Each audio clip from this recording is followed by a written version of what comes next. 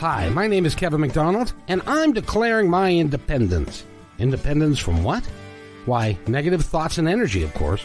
Chief among them, hate, division, and fear. You see, I know that we're all one, and together we can solve any problem, save our planet and each other. Please, join me as we come together as one and choose a better way to be. So now, let's begin with my independence report.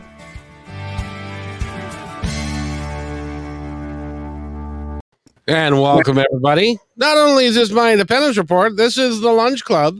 This is what we do every Wednesday. Eric, you crack me up. You just crack me up. I gotta get new hats is what I gotta get because anyway. We are joined today as always by and by the way, they have said that they will continue to do this for as long as it's available, which should be a long time. Matt Shea, the author of 9 books. Thank you very much for being here, Matt. Eric Hall, how did I put it when we put an expert conversationalist and what? The guy that won't stop talking. That's the guy. And a fantastic writer. And he's got great stuff out there. Yep. A great he wrote something just the other day that had people going, "Oh, gross." And anyway, I don't think we're going to talk about that today. No, I meant it to have the opposite effect too. That tells you what kind of writer I am.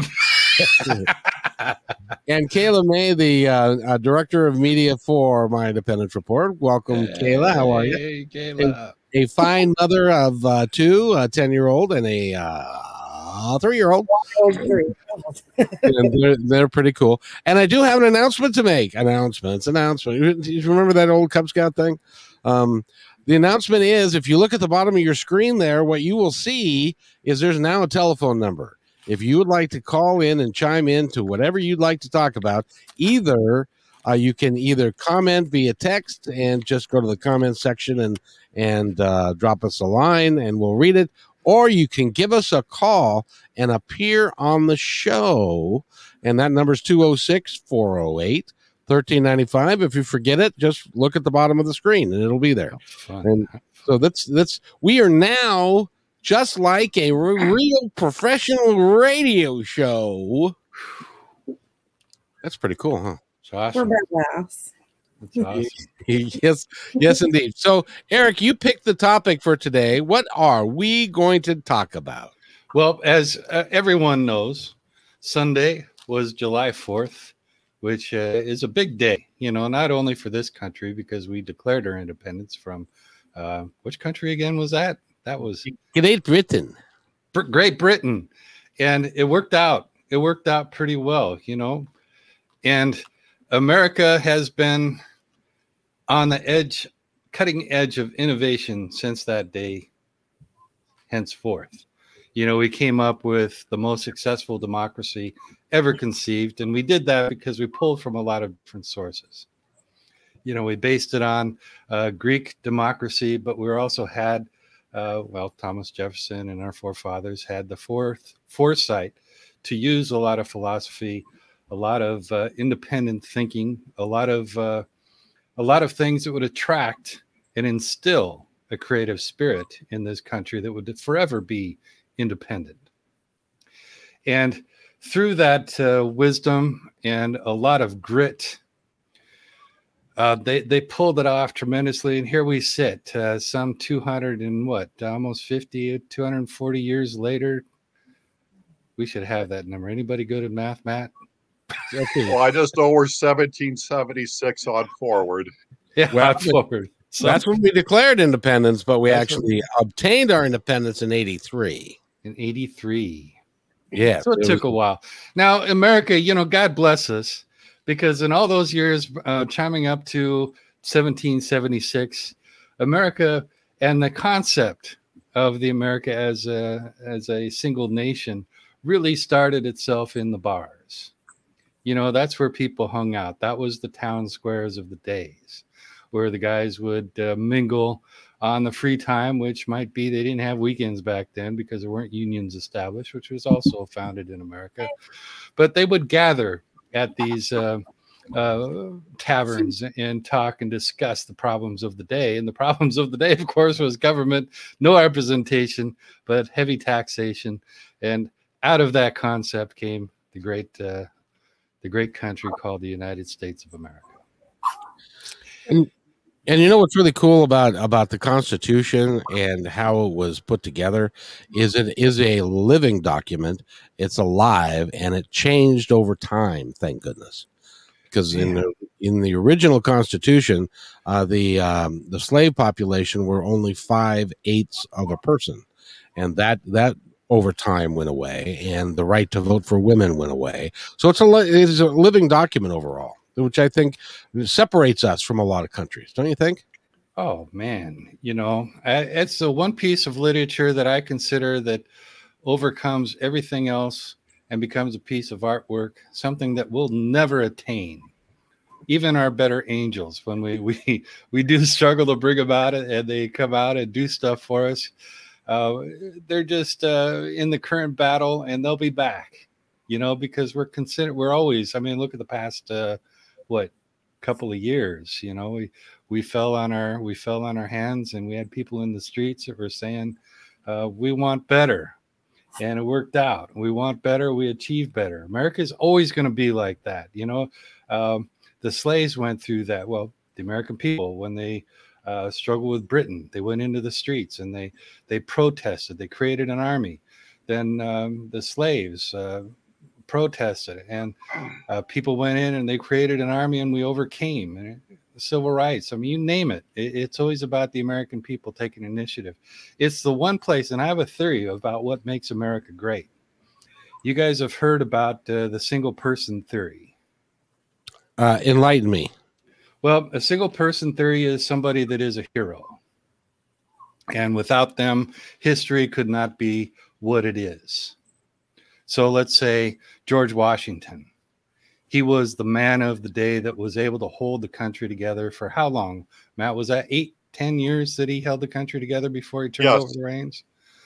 And without him, America might be in question. Did we have anybody else that would have taken hold of that country and driven it so well, and then turn the reins over to somebody else and say, I did my time. The concept of America is keep it fluid here. We need better leadership suited for the times. And this is how our democracy works. That was a big man with big shoes. And of course, we found somebody that came on. So that was the single person theory. And then there's the down below theory, where it takes a massive amount of what we call little people that aren't so influential, that start a movement and push, just like linemen on a football team that push and make room for that runner to open up and burst through and make that touchdown. We combine those things. I think that's what makes America great, is our economic process, that capitalism, that free enterprise makes room for both the single person greatness and room for people at the bottom to create that line and burst people through. That's what makes America great. Now, I got a question for the three of you, because I just found this out yesterday. I consider myself a bit of a student of history, but I heard something. I saw something in a documentary yesterday about the Revolutionary War that I had no idea. And it's like there was a battle called the Green Mountain Battle. And any of you guys know much about the battles of the Revolutionary War? No. Not that one. Anyone? What happened was there was a British general that made a statement that made it into the papers and got to the frontier of the United States. And now remember, the frontier was not the West in those days. It was like Ohio and in the interior. And he made a statement that pissed off all of the frontiersmen. And so 1,000 or so of them got together and drove under no supervision. This is just American ingenuity. Under no supervision, no generals, no army to speak of, and they went and they fought the British, and in fact destroyed a couple of their columns and took a bunch of prisoners and forced ultimately forced Cornwallis to go to the sea. I think it was Charlestown, where he ended up getting blocked in, and it was because of a lieutenant who had pissed off the frontiersmen, and they decided that they were not going to put up with that anymore because they were a ways away. They didn't necessarily care about the battles in the eastern side, but they so American ingenuity, those guys decided that they took it upon themselves to do that. There's got to be lots and lots of stuff about American ingenuity and what we've done over time. And if anybody would like to comment in or give us a call, you can do that. But there must be tons of stuff that we don't know about that may not even made the history books. I've created just a quick hit list of some of the inventions that came out of America. Oh, good. Yeah, just a quick hit list. And it includes, I separated, and, I feel bad because I separated, but African-Americans, I have a separate page of African-American contributions as well. And a lot of those might surprise you. And, thankfully, America runs the gamut because I came up with a lot of, war-oriented stuff, like the nuclear bomb, machine gun, and, submarine, which is interesting. We didn't invent the idea. I mean, Leonardo da Vinci came up with that idea as far as we know, but we were the ones that actually perfected it, got it to actually work, and work as a machine. But thank God, none of all of our great inventions are just about war, So give us some of your list. Well, some of the list. This is, of course, the telephone. But what I think is most interesting, it might be the most influential inventions of all time that affects every person on the planet, is the time zone. Oh. Like... before the railroads were built across the country, because this came out of necessity, and the railroads were running, and they had no way to really communicate to people with any kind of accuracy. Yeah, we'll see you in Ohio at 12:35, because that meant 12:35 was a complete different time to somebody in New York. It wasn't 3 hours away. They had all these different. I guess they had like 300 different time systems in America only at that time. Wow. And Europe had messed with some time zones, but nothing really took. And when I say Europe, I mean like France had their own, Germany had their own, Britain had their own, everybody had their own time zone. So it was kind of a mess. And, they weren't that far away. I mean, one place Britain wasn't saying, well, it's 1 p.m. And Germany was saying, no, it's 5 p.m. It wasn't that bad. But there certainly wasn't going to be, I'll see you at 1 o'clock for lunch and everybody will get there at the same time. It wasn't that kind of thing. So out of the necessity, the railroad systems came up, and this happened in 1883. They decided 5 time zones would work out for the United States.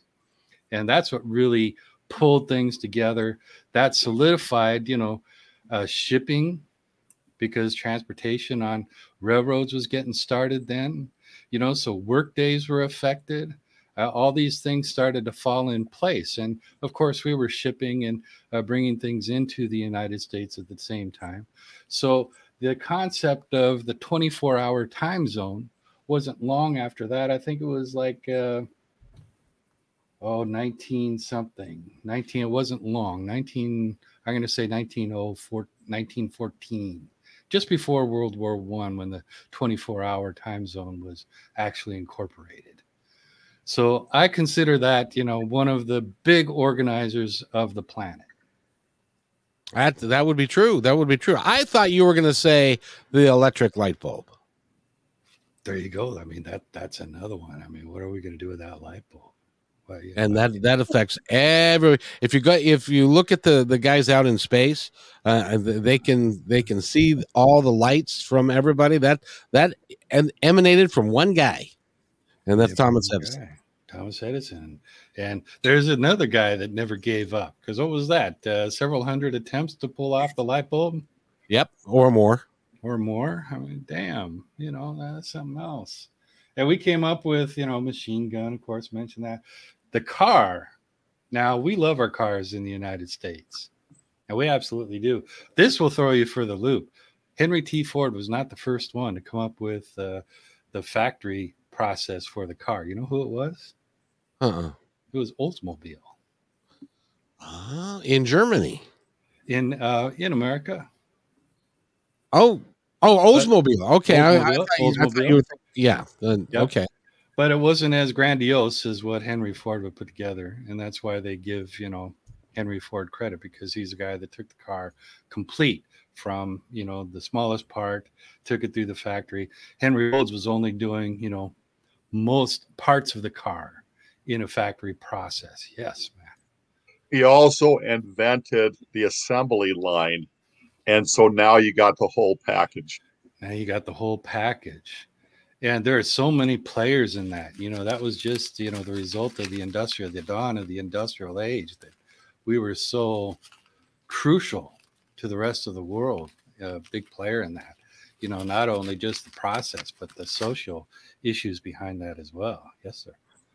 Something that always eluded me about Henry Ford, he had many inspiring quotes, and one of which is, whether you think you can or you can't, you're right.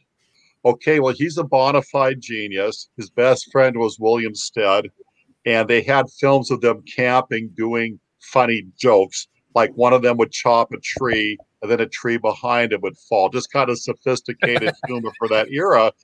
And so here, I thought whatever you saw on TV, you could be that because of his quote. And then I realized that guys like them are genius. We're all trying our best, but every so often you get a Henry Ford out of the mix. There you go. We got a lot of DNA in the United States. That's why we do so well in the Olympics year after year. Exactly. By the way, Kayla, you look very studious with your glasses on. Thank you. I'm actually writing things down. Well, some things that I find interesting right now. Okay. I'm listening, though. Now, furniture played a big part in the Industrial Revolution, the process. Now, Henry Ford, when he was coming up with the ways of building the assembly line, did pay attention to what the furniture manufacturers were doing, because they were the ones, of course, because furniture is more affordable than a car, right? Right. You could ship it easier than you can a car. People can buy it. I could buy a chair, still buy a chair easier than I can a car, and that was the word of the day then too. So furniture manufacturers were quick into the Industrial Revolution, and Henry Ford, being a pretty sharp guy, like you said, a genius, went to a number of furniture manufacturers, said, "What's up? What are you doing?" And knew that he could do it better. And also he had a streak of socialism in him towards the end of his life. He did some strange things, which still is part of our political map. We think about it. We call Ocasio, and what is that nice Muslim lady? I forget her name. They talk about Cortez? Socialism. Yeah. Well, not Cortez, but there's I forget her name. Damn me. But they're talking about things that basically Henry Ford was trying to instill, because he built that town where workers could live.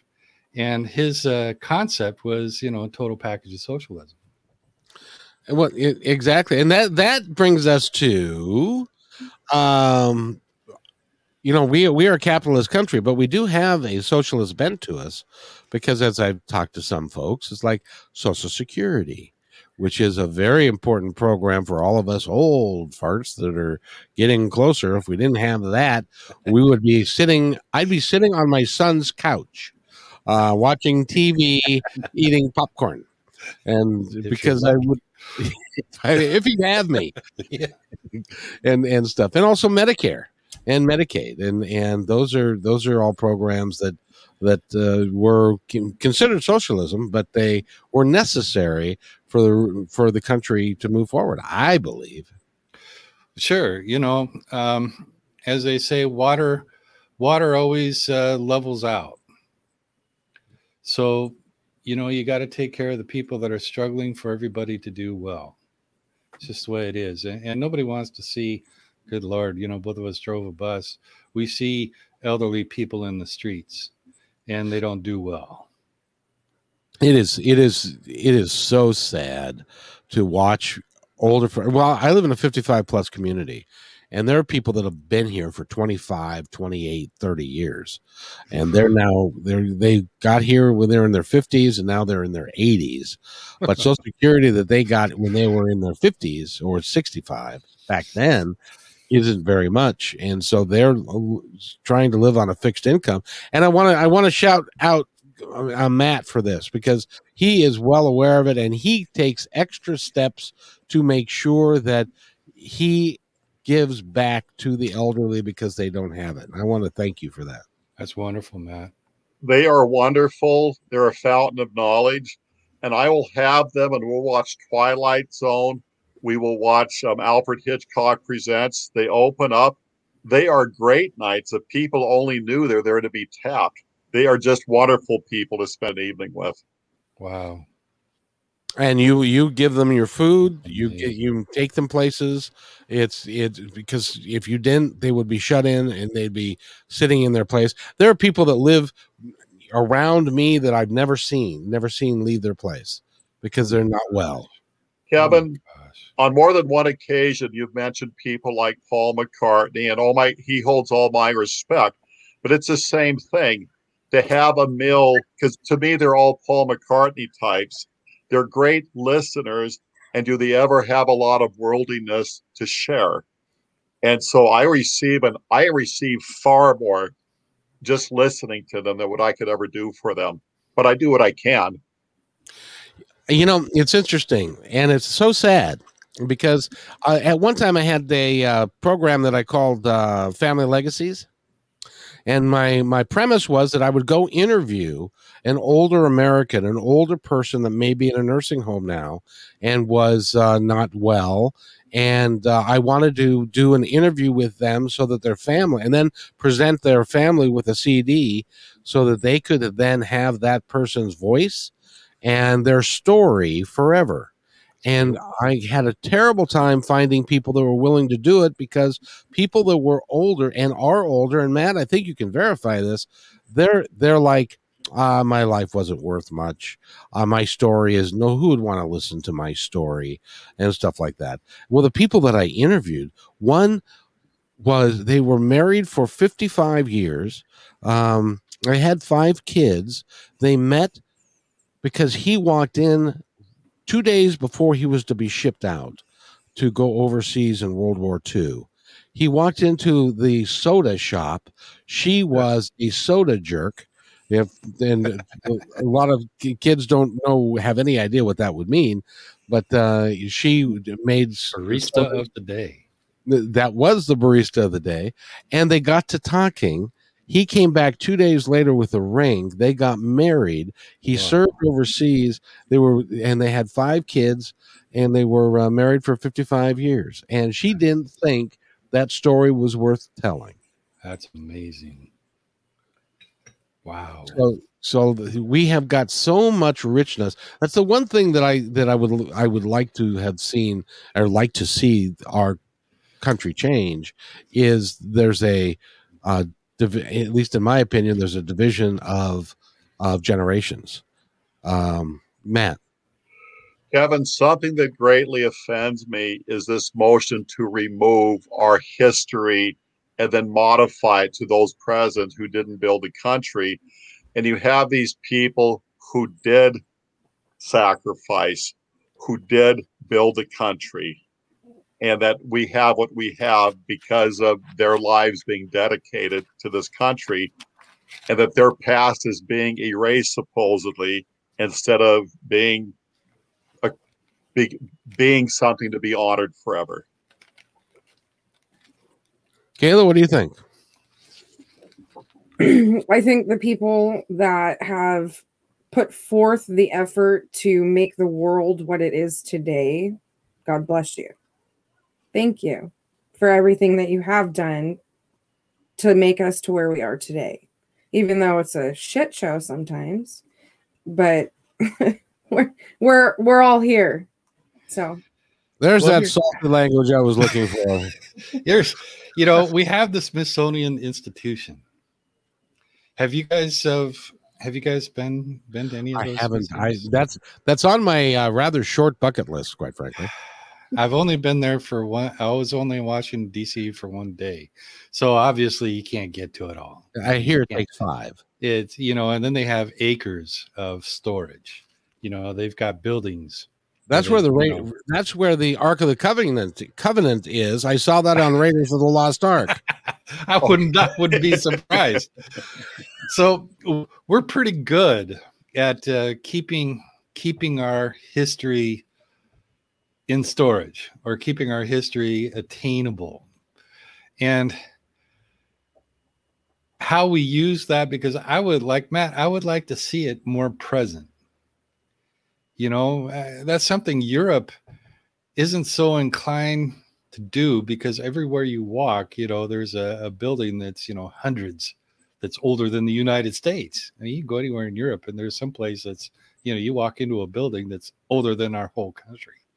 Right. And, in fact, some of the buildings there that are still being used today, there's a hotel in Europe. I forget if it's Germany, maybe it's Italy. I think it's Italy. It's a hotel that was standing during the Roman period, and it's gone through numerous changes. Of course, it was a private residence when the Romans built it, and it's changed hands, how many, hundreds of times, but that building is still used. Not only does that say how well the Romans built things, compared to what we do, but The aqueducts are still working. aqueducts are still working, and good God, we have plumbing problems. In fact, I'm sorry, Miami, but there's proof that maybe we don't build as well as we should. That's a fact. That's a fact. Yeah.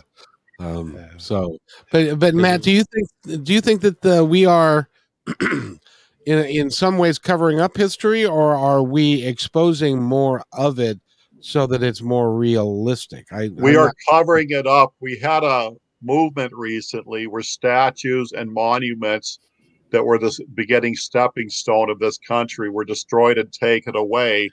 And then it's under an influence of people who were not born here. And the thing is, step for step, keep everything in check, in sync, and every facet of American history do not forget.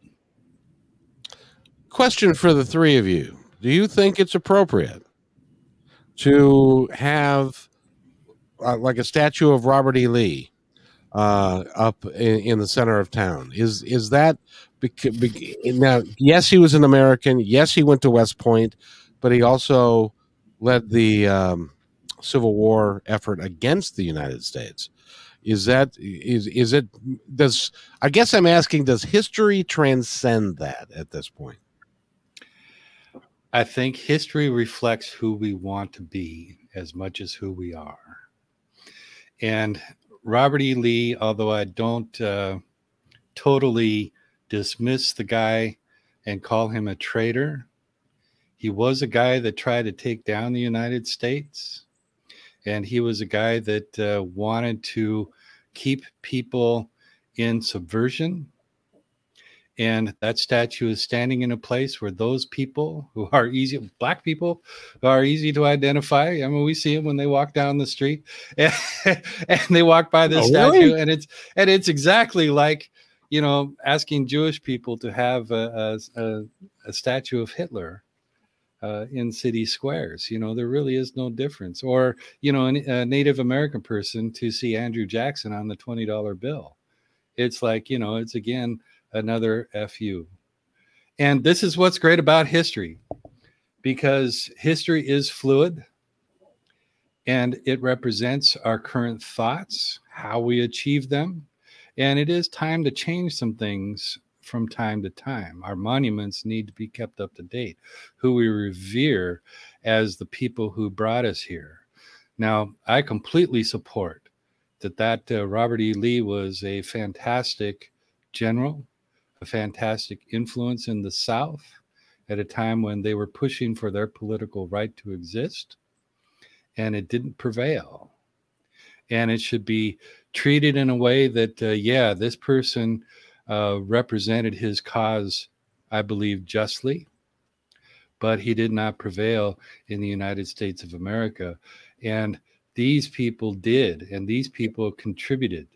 And there are a lot of great people of that time in the Union Army and in the African American culture that contributed to the civil rights issues of the day that should be remembered. And I think a statue of them belongs in the town square now. Matt? I would replace and put back every statue that was knocked down and taken away because it's a part of our history, and we could have other ones up too. Now, I do not like the George Floyd statue because I would rather put a black soldier who was lost in the war or a fallen black police officer than someone who constantly had a life of crime and then one day we had a malfunction with police work. I would have the statement be somebody who truly contributed and is a reflection instead of someone who had a horrible life of crime despite their color. I can't argue that. I think George Floyd was a catalyst for sure.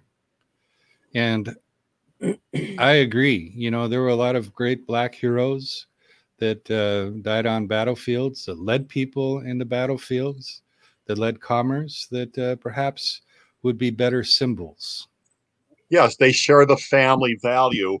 And again, we do not do enough to show gratitude to our law enforcement and those people who make a difference, because so often it's a member of law enforcement, fire department, everybody. It's always where that weak link is attacked. And then the whole picture, well, please don't start working against it in the first place.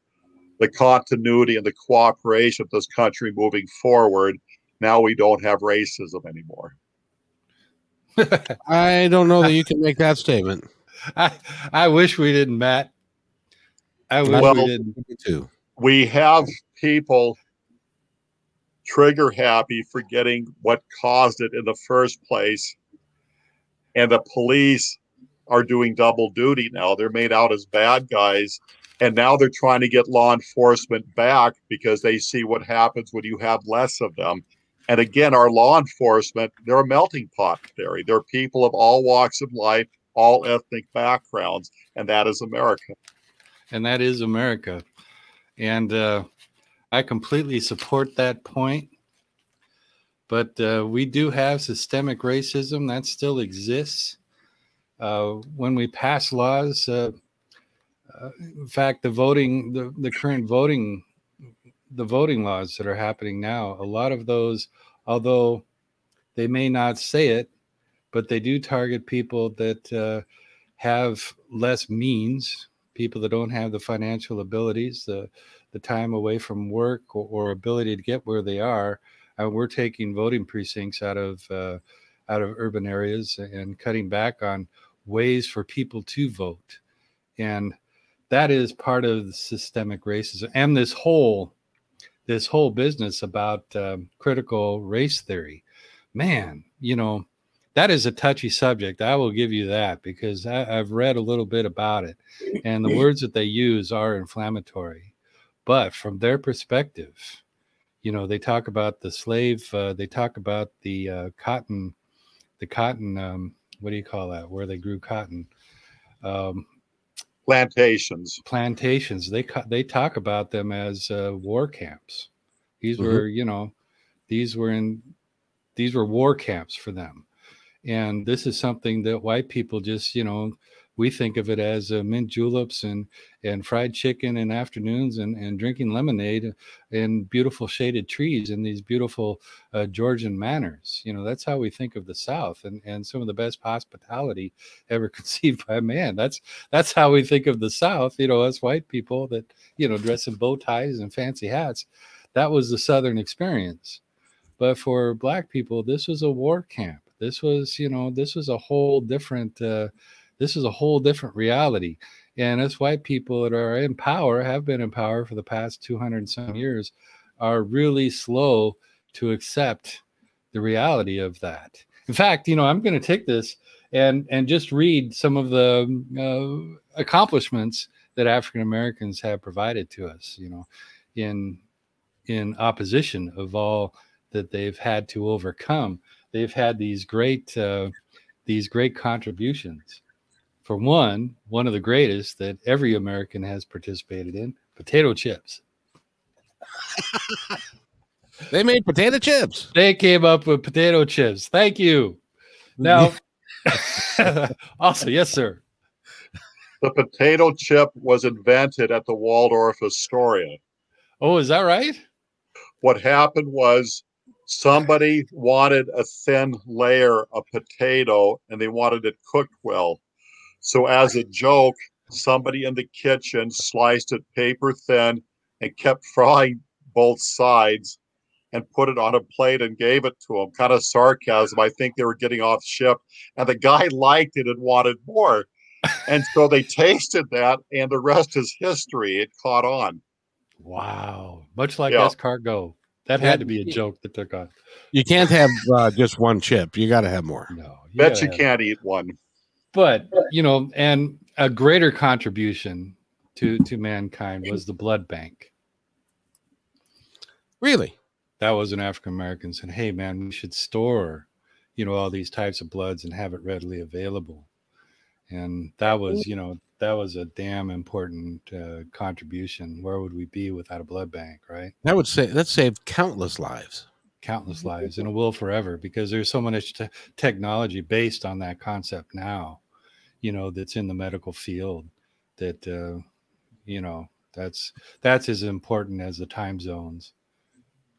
That's as important as the time zone. Because refrigerator trucks, that was another contribution. Here's another one. The 3-light traffic light. That was made by an African American who witnessed an accident and said, hey, man, you know, we should have there should be some sort of organizational principle. You know, we've got a green light and a red light. We should put in a yellow one so people know that it's going to get changed in, you know, however many seconds. So, and that flew, that happened. That was a great observation. That saved a lot of lives as well. Here's a couple of big ones. These are two of my favorites. Peanut butter. Peanut butter. I love peanut butter, man. I like peanut butter on pancakes. I put peanut butter in my curry. I eat peanut butter sandwiches. You name it, man. Yeah, but the question of the day is crunchy or creamy? Oh, crunchy. Gotta have crunchy? Okay. Yeah, gotta have crunchy. Creamy is anti-American, man. Unless you have no teeth, you know, that I understand. Yeah, because the little things get stuck between your teeth and your gums, or your dentures and your gums and stuff like that. Yeah, then I understand. Then you're off the hook. You know, do what you want, but it's pretty much crunchy. That's your only option. Otherwise, you know, there isn't a lot to discuss. You win. Boy, am I glad. No, go ahead. Here's another one that affects every rich white person in the world. Golf tee. What? Yes, sir. The golf tee. Oh, the golf tee. Yeah, the golf tee.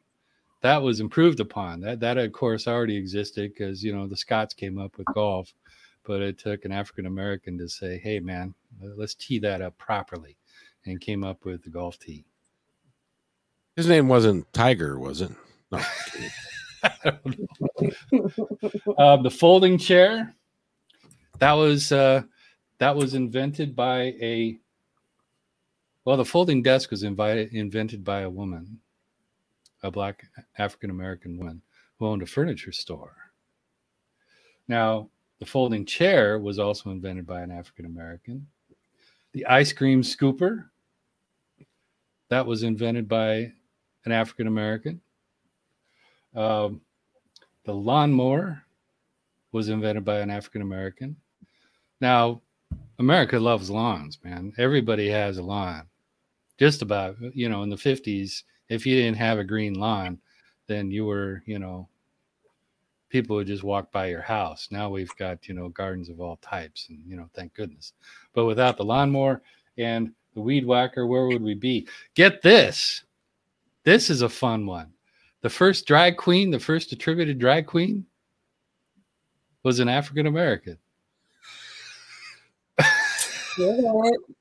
Yes, sir. No, yes, ma'am. No, Yes, I don't ma'am. know. Yeah, whatever. God.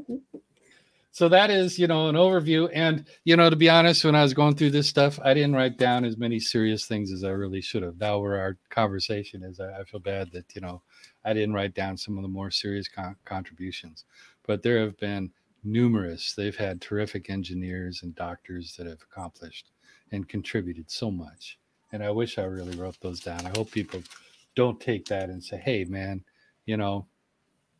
we did more than potato chips and ice cream scoopers, which Well, I consider both, and they did the lawnmower, and all of those things were designed to make things a little bit easier, so that if they were working as in the kitchen, as a lot of them did, that then it would be easier for them to do stuff. So, can we talk? Makes sense, right? Would it be okay, Eric? I'm really am deficient, and Matt, you as well, in this new theory that they're proposing or talking about. What's the name of that again? Critical race theory? Systematic. Yes, and you've done some reading on that, right?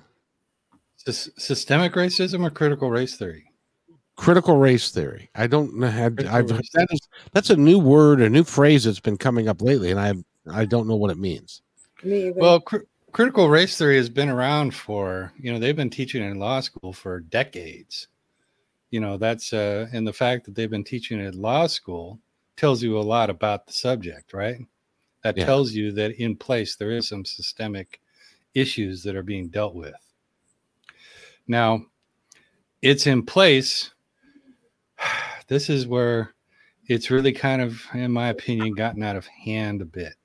The reaction to it, and of course, the reaction on both sides have gotten out of hand, in my opinion, because they're talking about, teaching kindergartners, to hate themselves, because white people feel bad that black people were indentured to service. Well, it's a fact. African Americans were slaves, and our laws, a lot of our police force came out of how we treated slaves. If a slave tried to escape, we sent a group after them, a posse after them, and that was pretty much how many of our police forces were fundamentally designed. So there was a certain amount of violence in mind when police forces were structured, more so than countries that did not have slavery. So there are different approaches on critical.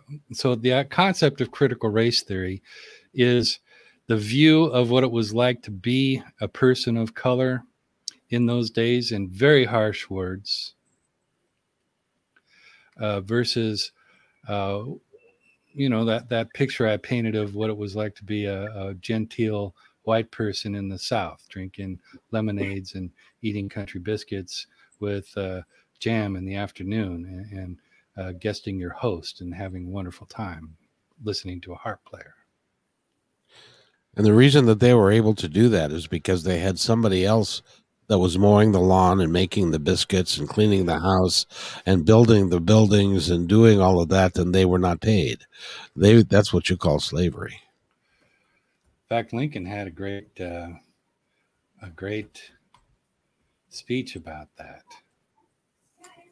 And I'm going to see if I can find the words, because he summed up democracy in a sentence. And I'm going to cut this way down, because it's a long speech, but it's basically, I would not be a master as I would not be a slave, or I would not be a slave, and so I would not be a master. That's his concept of democracy.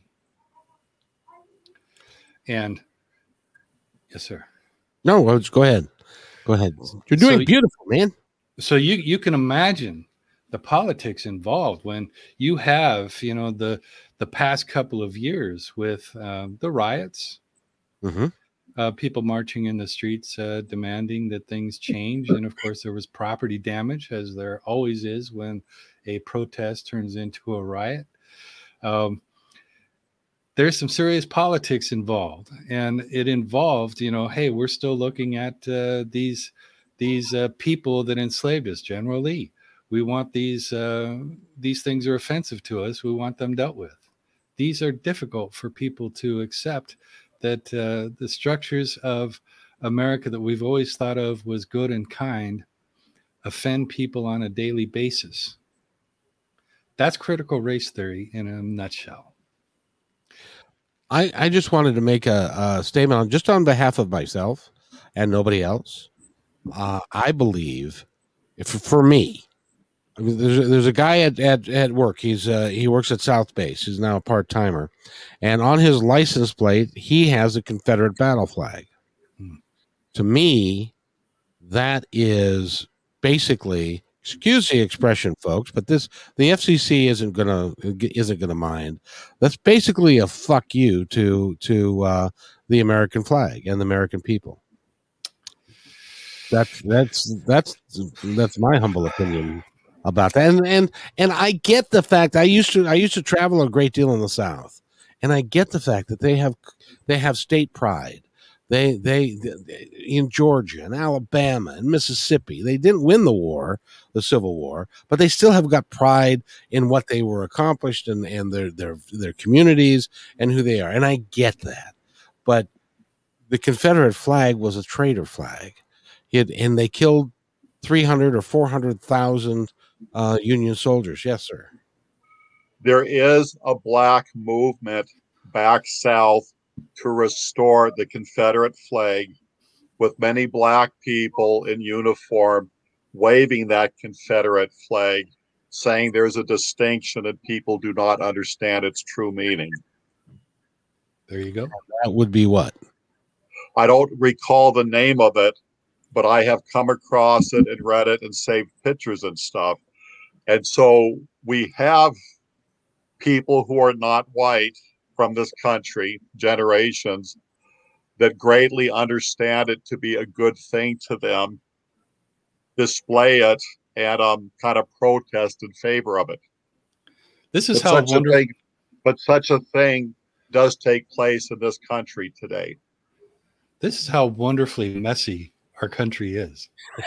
Boy, no kidding. No kidding. Because that's obviously a pocket that we wouldn't know about unless Matt would tell us. And that's what's beautiful about this country, is there's so many opposing and pulling energies. For example, I was just listening to NPR yesterday, and now the name of the guy escapes me, but he just won a Grammy for soul. He wrote some jazz music. Another contribution to the world out of America was jazz music. And one of the things that this didn't win the Grammy, but one of the things that he's known for, you guys know there's a black anthem out there, right? Lift Us Up. Lift Us Up is the black national anthem, and that's been out there for almost 100 years. Oh, we'll have to find that and play it. 80 some years. It's a beautiful song, man. And this guy, and it's written in a different time signature than the Star Spangled Banner, or the national anthem, which is written in 4/4. And he's combined these two time signatures, and they overlap. And he played this. He took the interview. He took the piece and he broke it down and explained what he was doing. And he says, when you overlap these two pieces, you can see how it builds tension and then it releases. Builds tension and it releases, and it lines up every so many measures beautifully. It's almost like it was conceived to do this.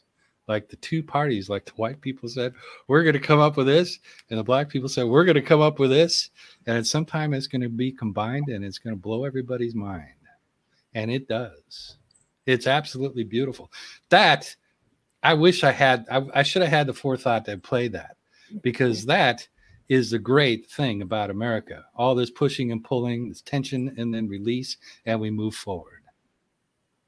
Matt? What we are greatly overlooking about the building of America is the Native American, because initially we came here uninvited, we were accommodated, and then we violated. And so maybe we're a second or third story, but we're not the foundation of it. We get ahead of ourselves and we're talking about other ethnic backgrounds that came here after the Native American was initially here. Everybody jump in on that one. Nobody wants to admit that we basically caused a genocide for over 3 million people when we got here. Nobody wants to admit that that was part of our culture when we decided that we were going to have Western expansion. First, the Louisiana Purchase, which we got from France for virtually nothing. And then, of course, we had a war with Mexico. And so we took some of that, and then, and that gave us coast to coast. And we decided that we were going to have Western expansion, and it didn't matter. I was reading another documentary about the Black Hills and what they did to the Sioux. It's unconscionable what we did, and it's not reflected in the history books, at least to my satisfaction. Eric, what do you think?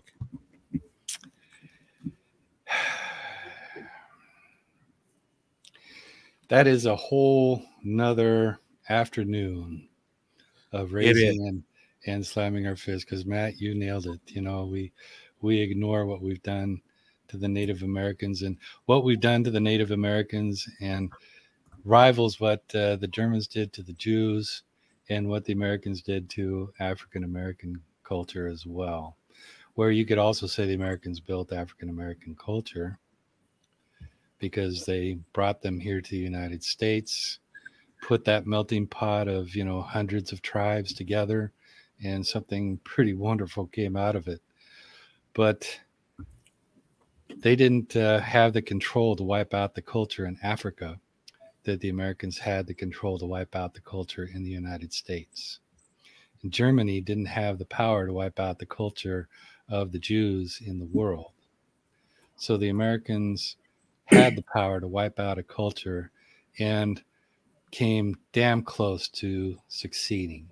So much, and I'm just going to admit this, I didn't even look up the accomplishments Native Americans, or the contributions Native Americans have made to American technologies and business. I just didn't even, I didn't want it to piss me off.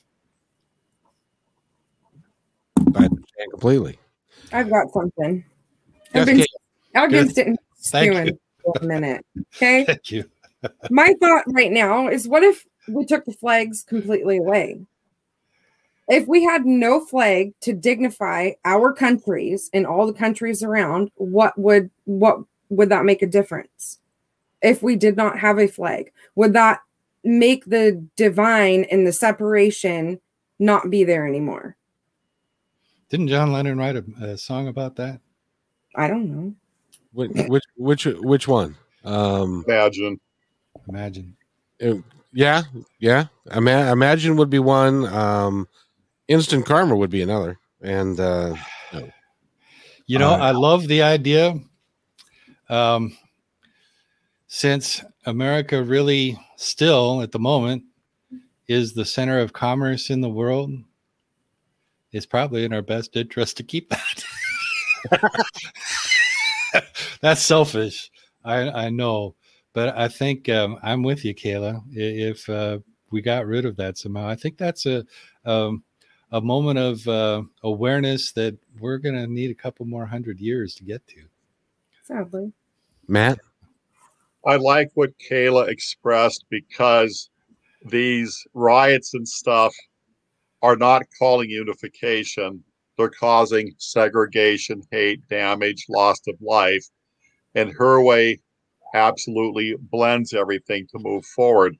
But once again, we are the tenants here. We're the renters. We're doing a Korea, so to say, battling on their land. Period. I pay pay rent to one of the tribes in the area. Every month you can make a contribution to a tribe, and they call it rent. You know, would you like to pay us rent each month? And I say, yeah, I'll do that. It's a symbolic thing. how do you get rid of barriers to do that? You know, what a great idea. But we're getting, because corporations now, some of them have economies that are bigger than some countries. Amazon. Oh, yes. Yeah. Well, I think the Beatles, when they're at their height, they were saying what towns of America they could buy, the Fab Four. The four of them had enough millions where these little rinky-dinky towns, they're just giving an example, a graphic on how wealthy they were. Now, initially, we were talking about America and inventions, and I like the way we're splitting here, the different topics, but I got some America stuff to throw in for Excellent. 4th of July and that. Do we simply do that at this point? Well, I'll tell you what, we're coming to the top of the hour, and I know that Eric is going to need a break and for a brief moment or two, and stuff. And so what we'll do is, Matt, let's save that to reset it at the top of the hour, because I had an important question to ask Kayla that only she will be able to answer this type of question, and this is my whole premise, Matt, for our unity of our country comes down to this. Kayla, do you have a 10-year-old son? No pressure. No pressure at all. Have you? I know you haven't had the sex talk with him, and that's a story for another time. But have you had the talk about what you must do if you come across a police officer who stops you? Has that entered your consciousness? No. I would submit. That's a good friend right there. Yes, I would submit that I have friends of blended families, a white woman and a black man, or vice versa, and they have blended children. Each one of them has, at a very early age, had to have a talk about how you behave. Keep your hands on the steering wheel. Yes, sir. No, sir. Do not step out of line in any way. Do not make any threatening moves in any way. And that is particularly acute in the black community because they feel like they have to. White kids don't have that conversation. Until we get to the point where nobody has to have that conversation, we got more work to do. But where's the point in time when... I'm going to sound like a dick for saying this. Where's the point in time when it comes to when they stop playing victim? When they stop getting killed. I understand that. But they're also making it sound like they're a victim for something that's happened so many years ago. Yes, it's pathetically, there's still so much race and bullshit in this world that divides each and every one of us. And it's sickening, it's sad, it's pathetic. I'm not racist. I wasn't born racist. No child's born racist. They see people as just equal. You are taught to be racist. You are taught to be that POS that you are by human nature and being taught something. Children don't learn it. It's taught. That's sad. This is crap that 10-year-old colored children need to be taught, okay, if you get pulled over or if you're walking down the side of the road at a different time at a curfew, then you need to do this or take these precautions. But yet here's this white little cracker kid walking around hunky-dory, don't get nothing. When is it going to stop? That's my problem. Well, when? Here's an example. Here's an example of what they're dealing with. I can't remember the name of the shooter, but there was a guy that shot several people and he was hungry after they arrested him, picked him up, and on the way back to the police precinct, they bought him a cheeseburger. Now, Floyd, you know, what do you have, a counterfeit 20? And he had a knee on his neck for 9 minutes and 38 seconds or whatever it was. So there's a systemic issue that needs to be dealt with. I have never heard anyone say that the 20 that was in question was actually a counterfeit bill. Has anybody? I think I did hear it was. I heard is that right, Matt? Was it? I heard that he had counterfeit money. And again, a lot of people stood up to vouch of his consistent criminal record. Yeah, he was It a was little bit sad shady. that it resulted in a police officer doing a wrong practice that caused it, but he was like Rodney King. He was a career criminal over and over again. People forget Rodney King, double-digit illegitimate kids driving 100 miles an hour plus in a residential area, renowned for fist fighting the police. They forget that. They see that moment where he loses, even though nobody should lose there. They should be brought into custody. What I really like about our conversations is that we can have a conversation, and we can at times disagree perhaps and have different viewpoints, but we're having a conversation and nobody's yelling and screaming and shouting at the top of their desk to try and, except for Kayla. And but that's okay because she's the salty one. So, but Matt, when we come back from this break, we're going to talk about some of the funnier things that Americans have made, and we're going to, and by the way, heard from my cousin or my nephew who is in Europe. He's in the Netherlands. And this particular artist that we had on our show a couple of times, her name is Fia. And I'm going to play Love is Love, which is a beautiful song that she wrote. And we'll be back in about 3 minutes and 30 seconds or so. Okay.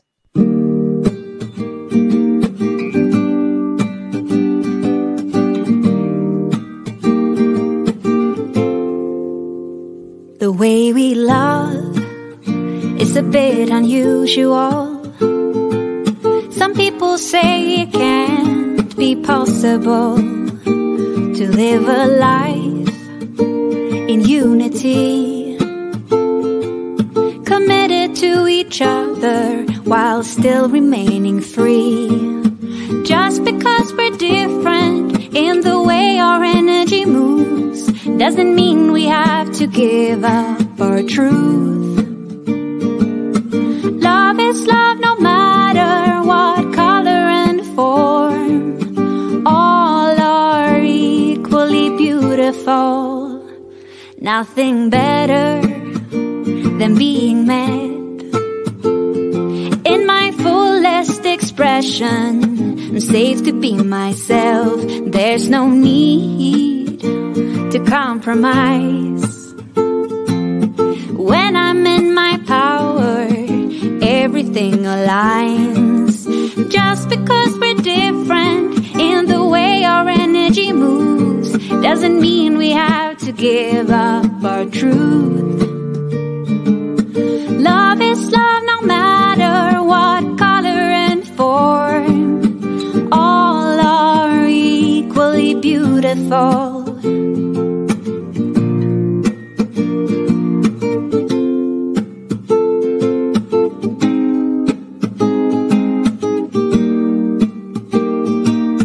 Took some time to figure out who I am, what I want, the shape of my heart.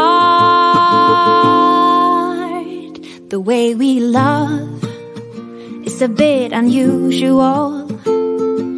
Some people say it can't be possible to live a life in unity, committed to each other while still remaining free. Just because we're different in the way our energy moves doesn't mean we have to give up our truth. Love is love no matter what color and form. All are equally beautiful. Love is love no matter what color and form. All are equally beautiful. Dun dun dun. Dun dun dun dun dun.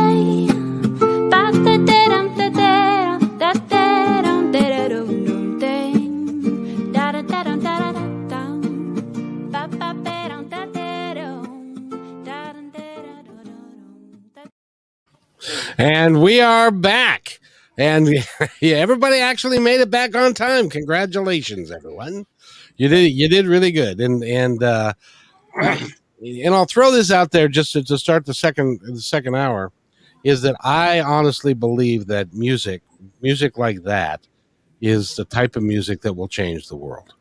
And if we can all agree that we are all one and we all want to live together, I think the gospel according to Gene Roddenberry had it best. In the 23rd, in the 23rd century, it was a united federation of planets, and we were one planet, not 190 countries. There we go. It would be long term. I think it would be. And Kayla, that means that we all fly under one flag, and it's the banner of the United Federation of Planets. What do you guys think? Oh, I love it. In fact, Nicole, what was her? Nicole, Lieutenant Uhura, just she christened recently the United Federation of Planets. There's some organization that started calling themselves the United Federation of Planets. Really? And she got to christen it, yes. What I like is somebody ran a business where you could pick a star, they will sell it to you, and it's named after you. But you got to have the coordinates, the telescope, and I guess the battle ensued after that. That's not your star and whatever, but you got the gift, you got the certificate for it and everything like it. That was a nice Christmas gift for a few years. Yeah, I gave that as a wedding gift to a couple once. I thought it was awesome. Really? So you get a framed thing of it. This is my star, you know. There are more stars than there are people. That's for sure. Yeah. Question, trivia quiz. What is Lieutenant Uhura known for? Number of things. I mean, she did the first interracial kiss on TV. That's the one. There you go. That in 1967 or 68, I can't remember which season it was, but that was the first interracial kiss in American TV. Now, keep in mind, 10 years before that, the Dick Van Dyke Show was the first one where they had a double bed. Oh, they did put the beds together? Yeah, then in the Dick Van, go ahead, Matt. The Dick Van Dyke Show, I saw Mary Tyler Moore and Dick Van Dyke talking about the show. And initially, they must have a nightstand between their two beds. It started off that way because that's where America was. Yeah, I remember that. Yeah, so good. They're getting around to that. Yeah. Well, and that's how much we continue to change, and as a country, and we're continuing to move forward. I have an optimistic viewpoint. I think that we can get stuff done if we really work on it. But the one thing that we need to know about is what inventions did we create, Matt, that we cannot live without today? Okay, here we go. I want to backtrack to the beginning of our show and our wonderful 4th of July holiday. I will ask this trivia question because it usually stumps the panel. Once in a while, somebody could get it. We discussed it before the show. But what famous musician is credited for being on July 4th? Adam, Kayla, would you like to take a guess?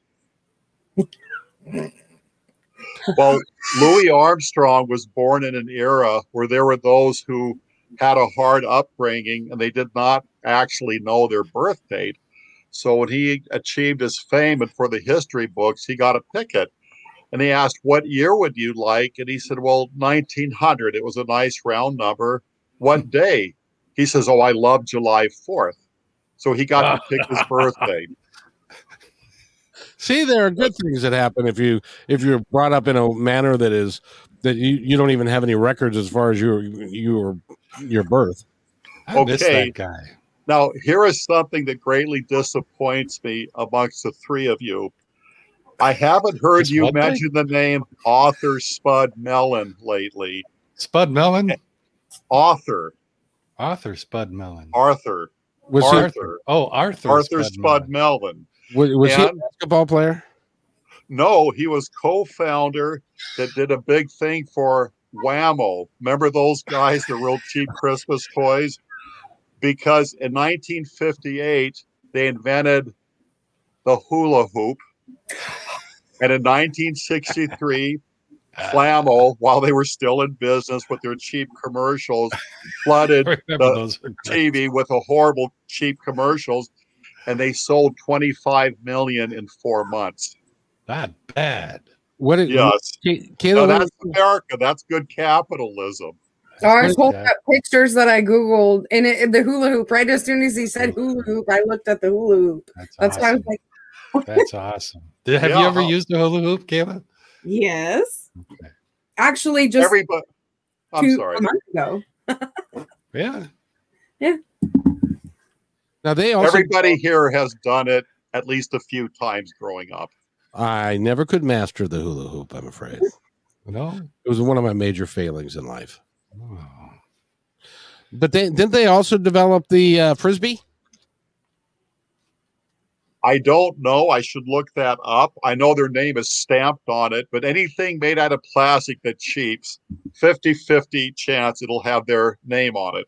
And they can't sue me because they've been gone for years. Oh, come on. Somebody's going to sue you. Anybody can sue anybody for anything at any time. It doesn't matter. This is America. It is America. So what else you got, Matt? This is kind of a giveaway. When I mentioned the inventor's name, the great American, Samuel J. Popeil, 1963.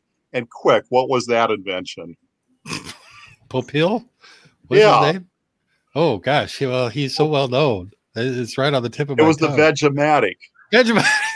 Because it didn't require electricity. It just had its springs or whatever.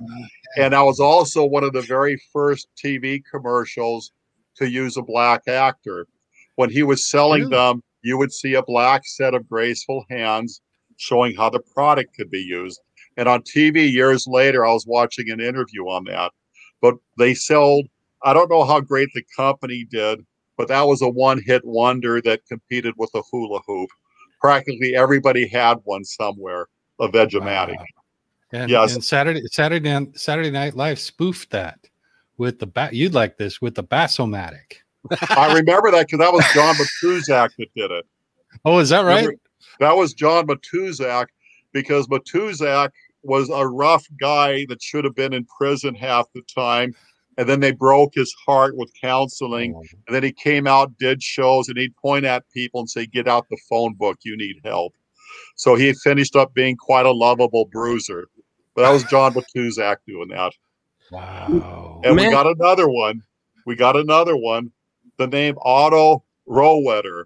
Now, come on. We're talking July 6th, 1928, because it's up there with sliced bread, or just as good as sliced bread. He invented sliced bread.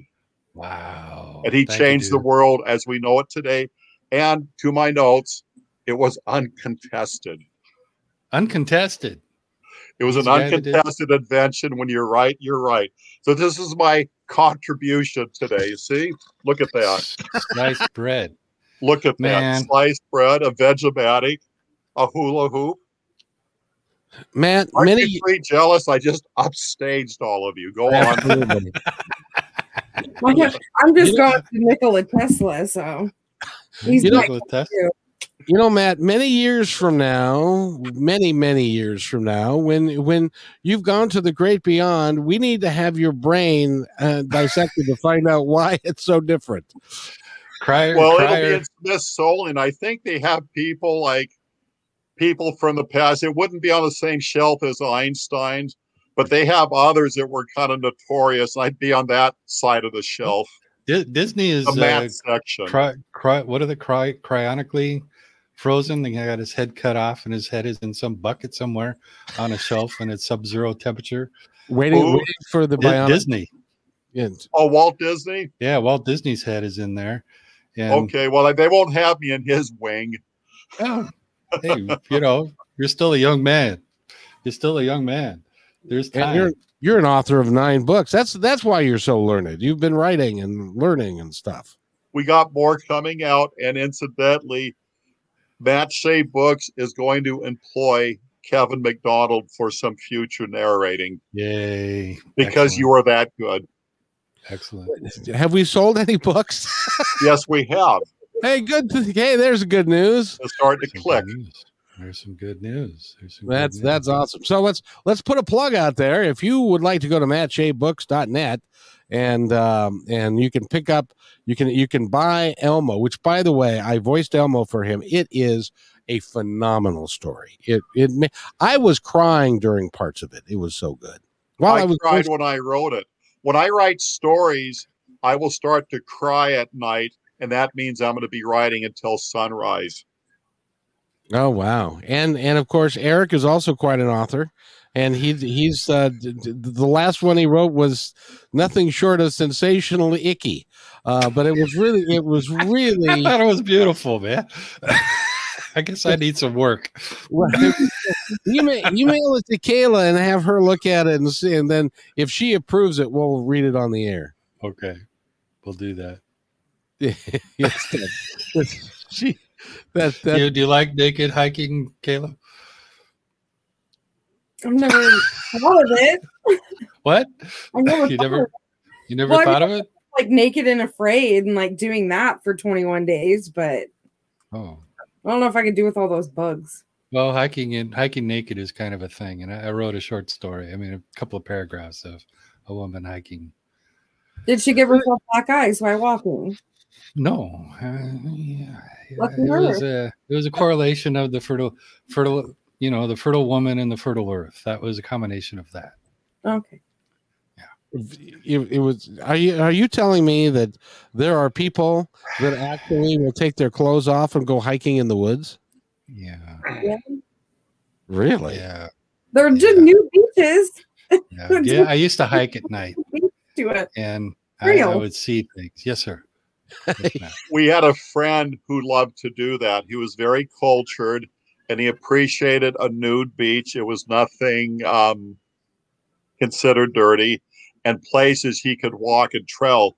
And one time he wasn't sure this way or that way, and there he walks right into families well dressed like a church function.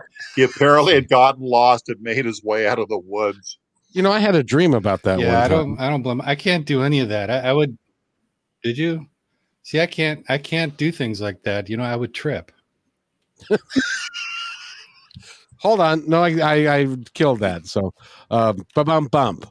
Kayla, are you enjoying the guys today? I can honestly say I posted a healing prayer for myself in Mary Beckman's group. And right in the beginning of the podcast, I got a ding and I read what she sent me. And she's like, just by chance, did you feel anything? Well, I think she's put me naked running in a field somewhere in La La Land because I'm not all the way here right now. Okay.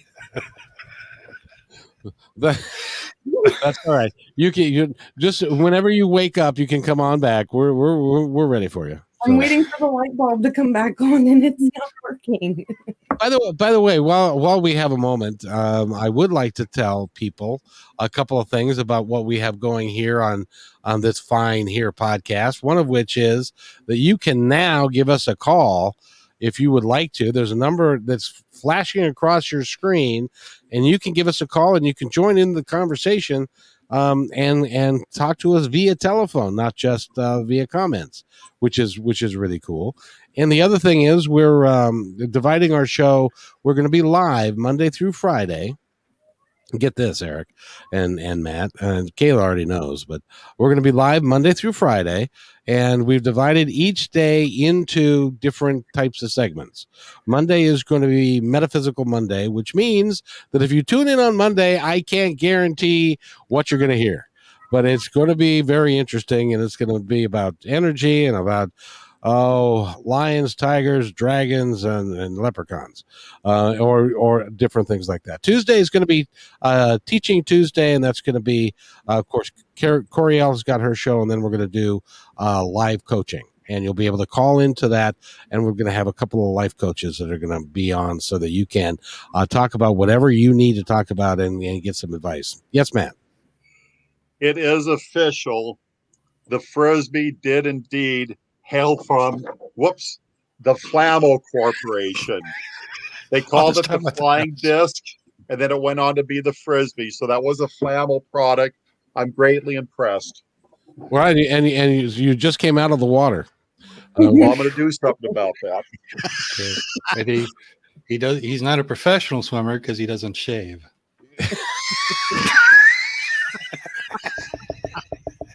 But we could coach him on Tuesdays. That was a flannel product. That's why it fell apart. Oh, For those of Yeah. you who need a reference as to what in the world Eric is talking about, if you're a competitive swimmer, you shave every hair off your body. It's your legs, your back, your stomach. Yes, under your even arms. there. Under your arms. Yeah. Yes, and everywhere that could possibly cause Create drag. That's right. That's right. So, and in any event, so on Wednesday is going to be the lunch club, and we're going to be doing this every Wednesday. So come on and join us, and we love to have you. We like to laugh. We like to. Sometimes we get serious. Sometimes we don't. Sometimes we get serious, then we get funny, and then we get serious, and then we get funny again, which is kind of what we're doing today. And then on Thursday is Music Thursday. And by the way, I have to tell you, and Matt, you'll appreciate this. Last week, I interviewed a guy by the name of Matt Weston, and he was just given an award because he wrote a song called the Thin Blue Line, and it's a song that is dedicated to our policemen in action, and he just won a major award in Nashville over the last. Yes, it went viral, and he tried to hide it a bit, but it got out there anyway. Wonderful. And I played it on the show. He was on my show last week, and we played that, and he was very proud of it. And it's gonna go viral. It's gonna go very big. So if you want, that's Matt Weston, and you can go and look at that podcast. And he is, as a matter of fact, Kayla was about ready to give up her 10-year-old or 3-year-old or husband and move to Nashville. So that he's in Chicago actually, or Pittsburgh, but she was going to dump it all because he's cute. Ladies, if you're watching, please look him up. You'll be justified by looking at his pictures. She was like, that man's hot. And He's got a baby face, so like hearing that deep, masculine, manly like tone come out was like, what? yeah, so that was really good. And then on Friday it's going to be Media and Entrepreneur Friday. So we're going to divide it up into different segments. So if you don't like the metaphysical stuff, and I get that some of you don't, tune in to some of the other days, and you'll have a good time. Especially on Wednesday, because we're planning on doing all kinds of fun stuff, aren't we, guys? Mm-hmm. Absolutely. That looks like fun. I'm hungry though, so I'm definitely ready for lunch club to come about. Well, yeah, that's one thing that we have not done yet. Actually, eat while we. I was going to eat hot dogs today, but I didn't get out there. Well, we've got some work to do to be able to go out to restaurants and stuff, but we're going to get that done. It's going to be a lot of fun. So anyway, Matt, do you have more inventions that you'd like to talk about? I've run out of steam. Oh, I've got a couple more. Oh, go ahead, Eric. I've got a couple more. Here's another one that changed the world map, literally, and affected everybody's pocketbook. The Panama Canal. Oh yes. Yeah. Talk about the Panama Canal, sir. Although you're frozen right now. Well, the Panama Canal. There's a controversy there. We funded the project and made it happen, and then Jimmy Carter gave it away. And it wasn't our land, but it was our project, and a lot of people had contracted malaria and stuff. There's quite a price to pay that, but we certainly did an opening for the free world, which is a good thing for us to do from time to time, I would think. It is, but there's a lot of unsung heroes from the American side. It wouldn't have happened if they didn't make their sacrifice. Oh, no question. There you go. No and it saves how much time? I mean, a week or something like that for a ship to go down south through the tip of Africa and then back up, and not to mention, the danger of that. The fact that it saves so many lives, not only just time, but the safety factor, and we're talking about pleasure boats too. I have a buddy of mine that was a sailor for a while. Here's a guy that lives right. When he was in his 20s, he was one of those sailors. I'm not talking about merchant marine. He was the kind that sailed sailboats and did the America's Cup, that kind of thing.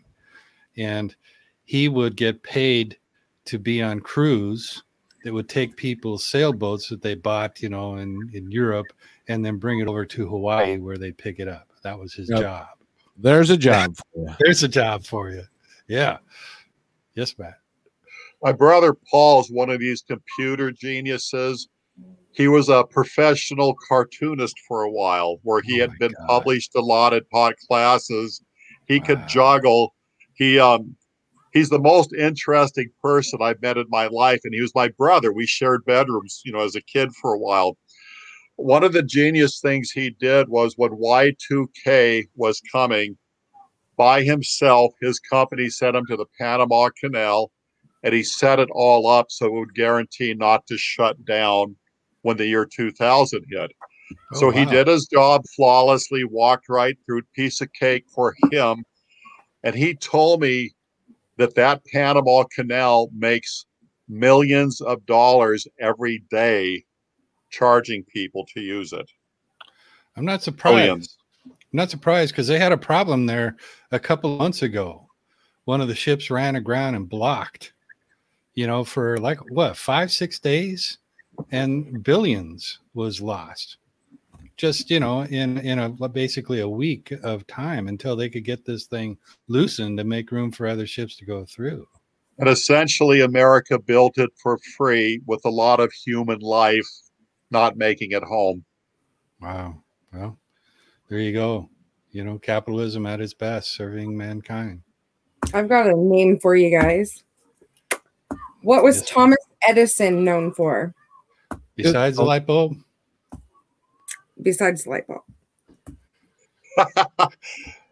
We're getting set up, guys. What is it, Kayla? We're not getting set up. He made a stencil pin, right?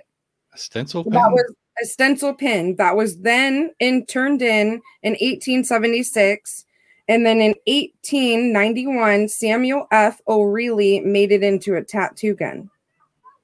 Oh, wow. So he took Thomas Edison's invention of a stencil pen and Samuel F. O'Reilly turned it into a tattoo gun from his work. Where would millennials be without the tattoo gun? I tell you. Tattoo. Well, there we go. So now we've got cross current of cultures or of generations here. Matt, do you have any tattoos? No, I don't. Eric, me neither. It's a generational thing. How come you guys are all painted?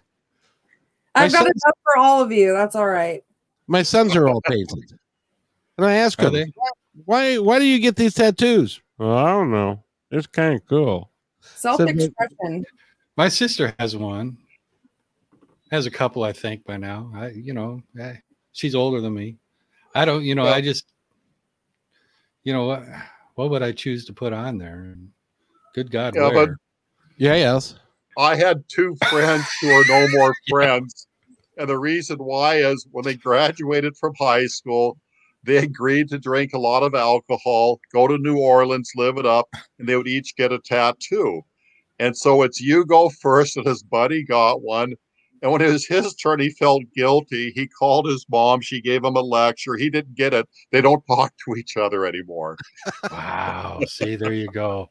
I could shave my head and get a tattoo of hair. That would save me all kinds of time. Then you could just shave every day and have a head full of hair and not worry about it. That would work great for you, Kevin. We could do that. Yeah. I thought about getting a tuxedo, get a full length tuxedo. Then I'd be dressed up and ready to go. Let's go, babe. Except your tie could work. Your tie would have, or your cummerbund would have to cover. Well, never mind.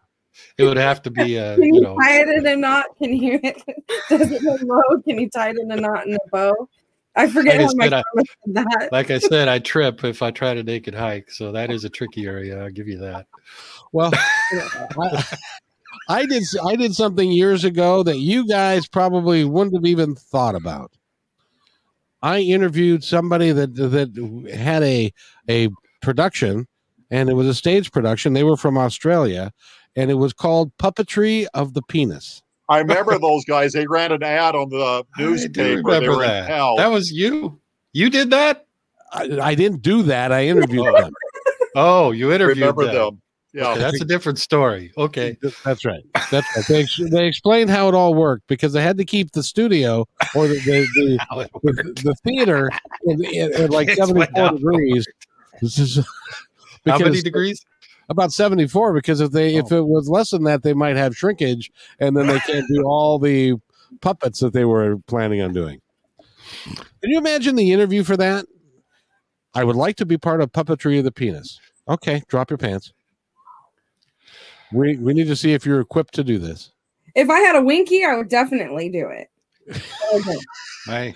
The first dance concert I did, I had to do naked. What?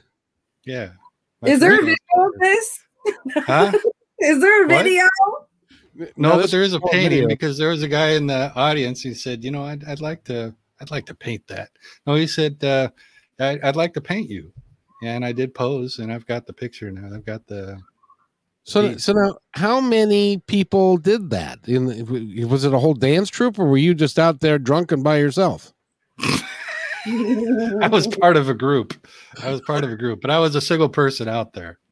Was it a co-ed group? Yeah. So it was girls. Mary wasn't part of that, was she? I gotta find that. Mary didn't dance. I don't know why not. She always had the ability, but she didn't have the desire to do so. So how did this come about? Because this goes way back to the early 80s, doesn't it? Yeah, that makes sense. I think that was about 82, 83. So how did you get roped into dancing naked in front of a bunch of people? Well, I've just got that kind of ego, man. I mean, I've got this huge ego that's out of control. If somebody gives me an opportunity to do something, say, yeah, I'm in. And, you know, I don't have boundaries. I'm not, you know, some normal person who knows how to say no. I just, you know, would you do this? Sure, I'll do that. That sounds great. The first job I got out of high school, I lied to get. I told you I worked at the Cairo Broadcast House, right? Right. And went in for the interview because this buddy of mine knew that I liked to cook a little bit. He just said, you know, go in and tell him you worked at all these places. Okay. So I show up, and through the interview, I told them where all I worked, you know, but instead of being the dishwasher or busboy, I was the sous chef, or I was a prep cook, or I was the assistant chef at this kind of place. And I just exchanged the title. They hired me. And, you know, it took the chef from Cairo to, you know, 5 minutes when he asked me to hand him a colander, and I handed him a spatula. But you don't know how to cook.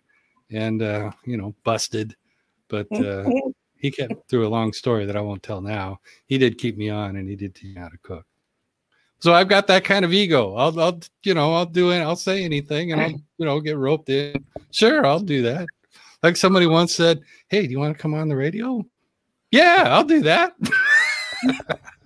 So, here I am. I just don't have the ability to say, you know, no. Yes, Matt. See, it worked. Yes, Matt. Okay, to sidetrack you, those gentlemen from Australia were puppeteers Simon Morley and his fellow puppeteer friend, David Friend. And when they went to some nightclub, they were a huge hit overnight, and the rest is history, to the point where Kevin McDonald himself interviewed them. That's the level they got in society. I interviewed Mr. Friendly. He is, isn't he? Apparently, yeah. Well, and a couple of the ladies that I worked with. I'm Mr. Friendly. Hello. For those that have never, what they would do is they were on stage. They were on stage butt naked, right? And then they had a camera that was focused on their genitals and a big screen TV or a big screen behind them, and then they would say, "This is a hamburger." Then they'd whip it into some sort of shape, and it looked like a hamburger and stuff. And so then they had a whole skit, bunches of skits that were surrounded around that. It was really quite the interesting thing. And that's the pinnacle of theater. Kayla, is your family watching this show? No, I hope not. My sister, if she's watching this, she's like, yes. So if they ever come back, they're highly entertaining, and they're from Australia, so they have no shame.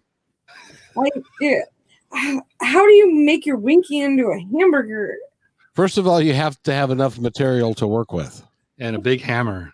Yeah. So there, yeah. I'm not gonna. Yeah. So anyway, I don't know. I never saw him perform. He was going to come into the studio, and we were going to have a really good time with him, but he had to do it by phone. So I didn't get to see Mr. Friendly or Mr. Friendly. That probably worked out just fine. For me, it did. Great. For me, it did. Yeah. Fine. I probably would be like as red as a tomato if I didn't interview with him. I wouldn't be able to keep it together.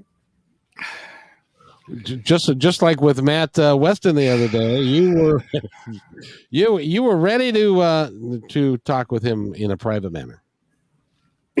Now, did you know that an American also came up with a transoceanic cable? Not that I've tried to switch subjects on. Now that's a hell of a segue. But the transoceanic cable, this happened before the telephone. You remember when you took 2 drinking cups and you stretched a string between them? Yep. That's basically what the cable is. And then he used Morse code. And they stretched this down between the United States and Britain. They laid that cable across the ocean so that the 2 presidents could... Samuel Morse? No, some other dude. But Okay. they used Morse code. Yeah, but they did use Morse code so they could communicate. That was invented in America. Now, we haven't talked about a bunch of stuff like the polio vaccine, which has turned out to be a huge big deal. Penicillin. Yeah, I was talking to a gentleman yesterday, and he said that the Rotary clubs throughout the United States, and I think this is really cool that what they're doing is they're working to eradicate polio. It still exists in some countries. Polio does. Astonishing, isn't it? He said they had it down to like 3 countries, and they're working on those to eradicate polio from humanity, which would be awesome. That would be. That's okay. Who's going to talk next? Yeah. We've already talked about the nuclear reactor and, of course, the change in that. But the nuclear reactor, I mean, that's you can look at it as clean energy, to a certain extent. Samuel Finley. Was that the guy that came up with the nuclear Morse reactor? code. Nope, Morse codes. Morse Samuel code. Finley. His name wasn't Morse. Why do they call it Morse code if his name is Finley? No, Morse invented the Morse code. Reese Morris. Oh. Well, see, we're working here to be educational for everyone. Trying. What is that? Oh, is that a Morse code It's a thing? cigar. No, it's a cigar cutter. I don't know. An idea came to me about the penis puppetry. You're a little bit too big for the part. We're gonna have to cut your part down a little bit. They call that circumcision. I'm going to throw something in about the Morse code. Remember Iron Butterfly? Remember those guys? The group, absolutely. The band? Well, when they first came out with the Iron Butterfly theme song, people went crazy what they were doing, and it finished up with the Boris Karloff type chamber hearing the Morse code hitting. It was actually sending out a message. Do you know what the message was at the end of that song, of that echo chamber that was just evil and industrial? SOS? It was saying, "We love you." Oh, golly. See, now that's a nice message to be sending, folks. That is a nice message. See? Yes. And so what let's see. Coming out of the space program, what did we develop? What we developed? Flight on the moon. Yeah. Well, flight. I mean, that's the first step. Wright brothers, first ones that actually came up with a plane that worked. Leonardo da Vinci's idea, and a lot of people tried it, but it took the Wright brothers, bicycle builders, to make it happen. Yeah. At Kitty Hawk. Yeah, that worked out pretty well, and that led, less than 100 years, we were on the moon. Think about that. Think about in our lifetime, everything that, or my mother is 91 years old, about to be 91.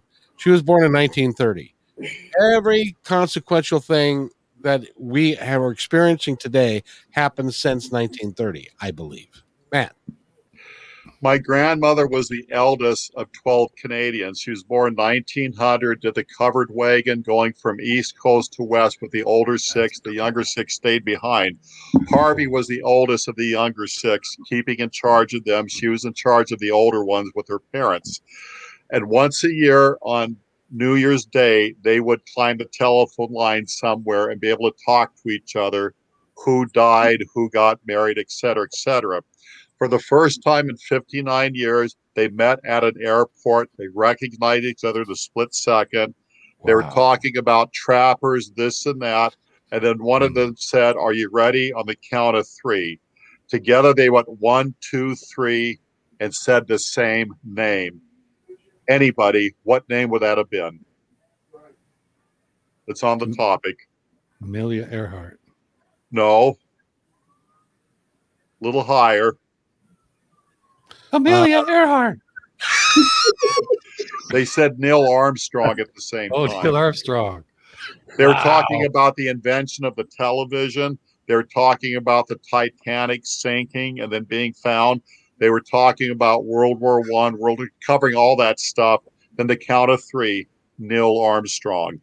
Astounding. It makes you wonder, right? I mean, if we're talking about less than 100 years from the Wright brothers flying, how many feet? Literally feet.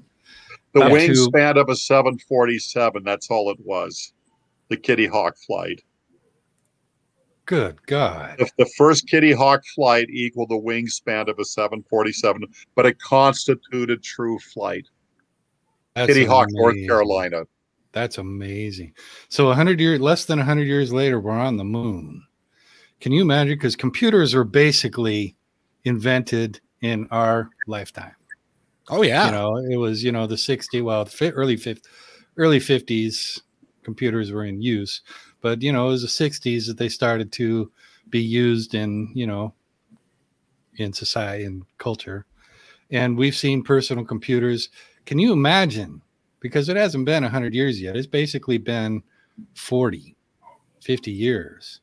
So you can imagine another 40, 50 years, what computers are going to be like. I mean, they're already talking. You can walk into Amazon now and walk out with food, Amazon grocery store, Amazon Go.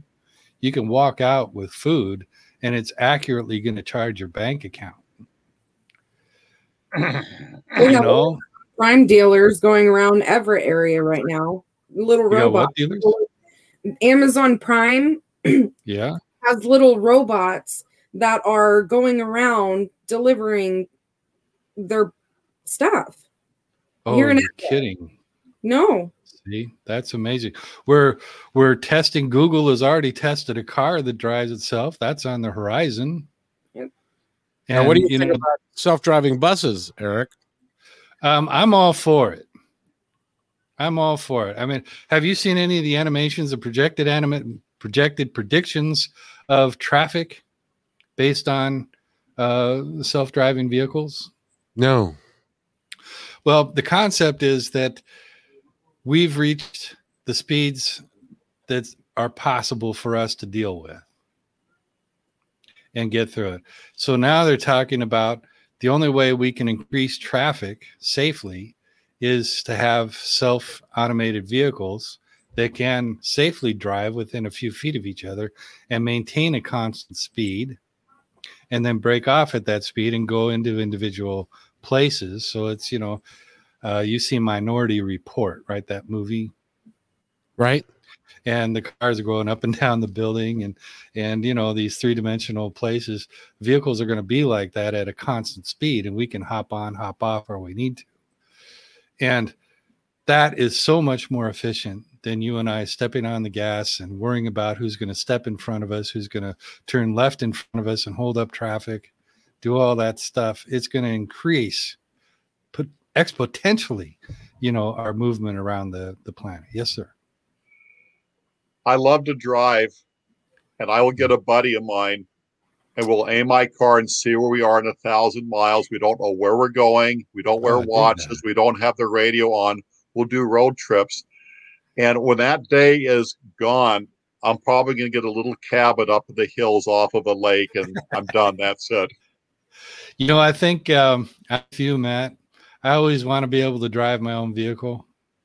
And I think, Kayla might be subjected to this. I don't know how soon America is going to give up their car culture. There's so many, like my girlfriend lives in Thailand. There aren't nearly as many car guys as there are here in the United States. There's some in Japan. China's got a few, but that's really kind of a wealthy man's hobby. Here in America, it's every man's hobby is to be a car lover. And I just don't see us giving that up. I think automated vehicles are here, and we're going to work around them.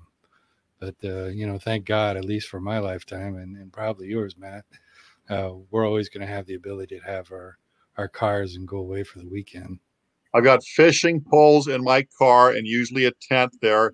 And sometimes I surprise myself. I might be camping somewhere. Haven't camped in a while, but I always had that go with the wind. Awesome. You are truly a free spirit. Mm-hmm. That's cool to be able to do that. But we're not going to give up cars because we Americans, we love our freedom. That's what we love. Love our freedom. And A&W. That's right. And A&W. In fact, another contribution that is uniquely American, because we came up with this highway system, invested so much into it, and that's really how America became a car culture. Was Highway 66 and building roads that went from New York to Chicago and then Chicago down to LA. This was a huge step forward, and all this commerce came up. Fast food, the motels, which was started out as motor inns, and then motel became the word for a motor inn. And we'll keep the light on for you. We'll keep the light on for you. Charge you $6. My last name? Huh? Read my last name. The owner is Tom Bodette. We'll leave the lights on for you. Oh, really? Any relations? Really? I don't know him personally, but he is part of my family, yes. Oh, my He has a book out there called something like The Other Side of the Road. What a great title. Wow. Yeah. I'm Tom Bodette. We'll leave the light on for you. Now, is that something your whole family does? Do you leave the light on at night outside? I left be able to go to your house and never showed up last night. I left the light on for my cousin Tyler, and he never showed up last night. See if I let her do that. No, he fell asleep, so it's understandable. Matthew, when you talk about the freeways and stuff, that was General Dwight D. Eisenhower's concept, because he learned that in World War II from Adolf Hitler. He saw how the Germans will build roads to go to a battlefield and how efficient. And he goes, well, geez, we could do that for American families back home. But that was his brainchild. I'll be damned. And now we need it's been around for a while, so we need to build up our infrastructure again so that we don't have, I don't know. I know this would never happen in America, but if a apartment building fell down for no apparent reason and stuff, and what a horrible thing that was. Well, the concept of infrastructure has changed as the world goes along, because now information is a new highway system. Yep. So you've got to have Wi-Fi, period. Well, and we didn't mention the internet. There you go. That was a concept by the U.S. government back in the 60s. Yep. Email was invented in America. That was in the 60s. That was happening in the 60s. Email. Who invented a beeper? I don't Like know. a pager? I hated that guy, whoever he was. Ringling Brothers? It's curious. No. Yeah. Did you guys ever have to carry a beeper? No. I did. I did. I never sold drugs. No. I was a food salesman, and before we had cell phones, before we had computers, we had beepers. And what they would do if somebody wanted you, they would put in the number, and if they wanted you badly, they'd put in the number followed by a 911. Wow. That's how that worked. Yeah, that was terrible. Lazar Matt? When I was going through the transition of being a single dad at my part raising my daughter, I had some buddies going through the same thing. And one of them made the kids have beepers. It was like an invisible collar for a dog. They kind of had freedom, but they really didn't. That's good. Well, and that's why today it's kids have got cell phones and which are more powerful than anything we ever had as a kid. Powerful than what they had in the Apollo mission that landed on the moon. Oh, exactly. And you can just hold it in your hand, and you've got all this power that you can use for everything. And you can even find out who's related to Tom Bodette. You can. One of these shows I'm going to do with somebody is somebody that works with the Church of Latter-day Saints. Oh yeah, and their genealogy program. You guys familiar with that? No, a little bit. Tom Smith. You're gonna look for him, Joseph Smith. Joseph Smith. Thank you. They haven't found the tablets yet. Oh no! What they do though is they've got literally millions and millions and millions of people that they can track back your ancestry, which you might not want to know about, but they can do that now. Oh yeah, that's right. The Human Genome was also done in America, United States. Did the Human Genome Project successfully? Yes, and wasn't DNA testing done through here? Yeah, that's part of the Genome Project. Yeah. Oh, I'm sorry. That's okay. That's good. You're on it. Hey, Matt. The one that terrifies me a bit with our technology and inventions, you could get on a computer and then through satellite, it'll show what your front door looks like from outer space. So what else can they do? That's a whole nother topic. Wow. Yeah, talk about privacy, right? That's a thing of the past. Privacy. That's a thing of the past. And most of us don't even know it. It's better to ignore it, really. Mm-hmm. I mean, it's kind of like our discussion last week. And we're talking about all these souls that are, following us around and, aware of what we're doing in the same room with us. Right. Well, I kind of look at it like, it's just kind of a weird concept, but if you don't get embarrassed when you're out walking your dog and your dog squats to take a shit, do you? I mean, so they've already been here, they've already done that, so they already know that drill. So I don't think that bothers them one little bit. There is something to that. Just let nature take its course. Have you ever seen? We were at a aquarium one time and we saw a whale decide that he was going to be amorous with another whale, and I mean to be telling you, he could have done puppetry with a penis and really made them excited because it's like 6 feet long, kind of thing.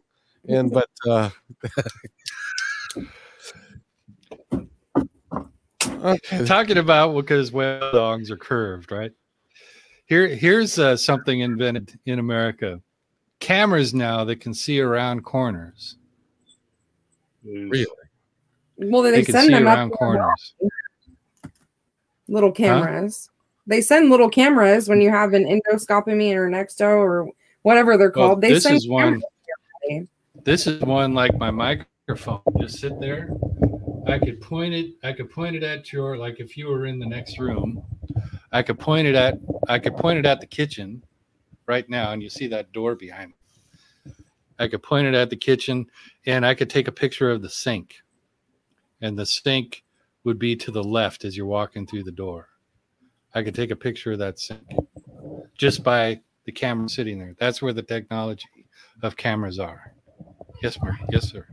They have released recently that our government can take pictures from the outside of any building and look inside any part of that building. You could be hiding in a real good crawl space, and they could be on the other side of the street and see you.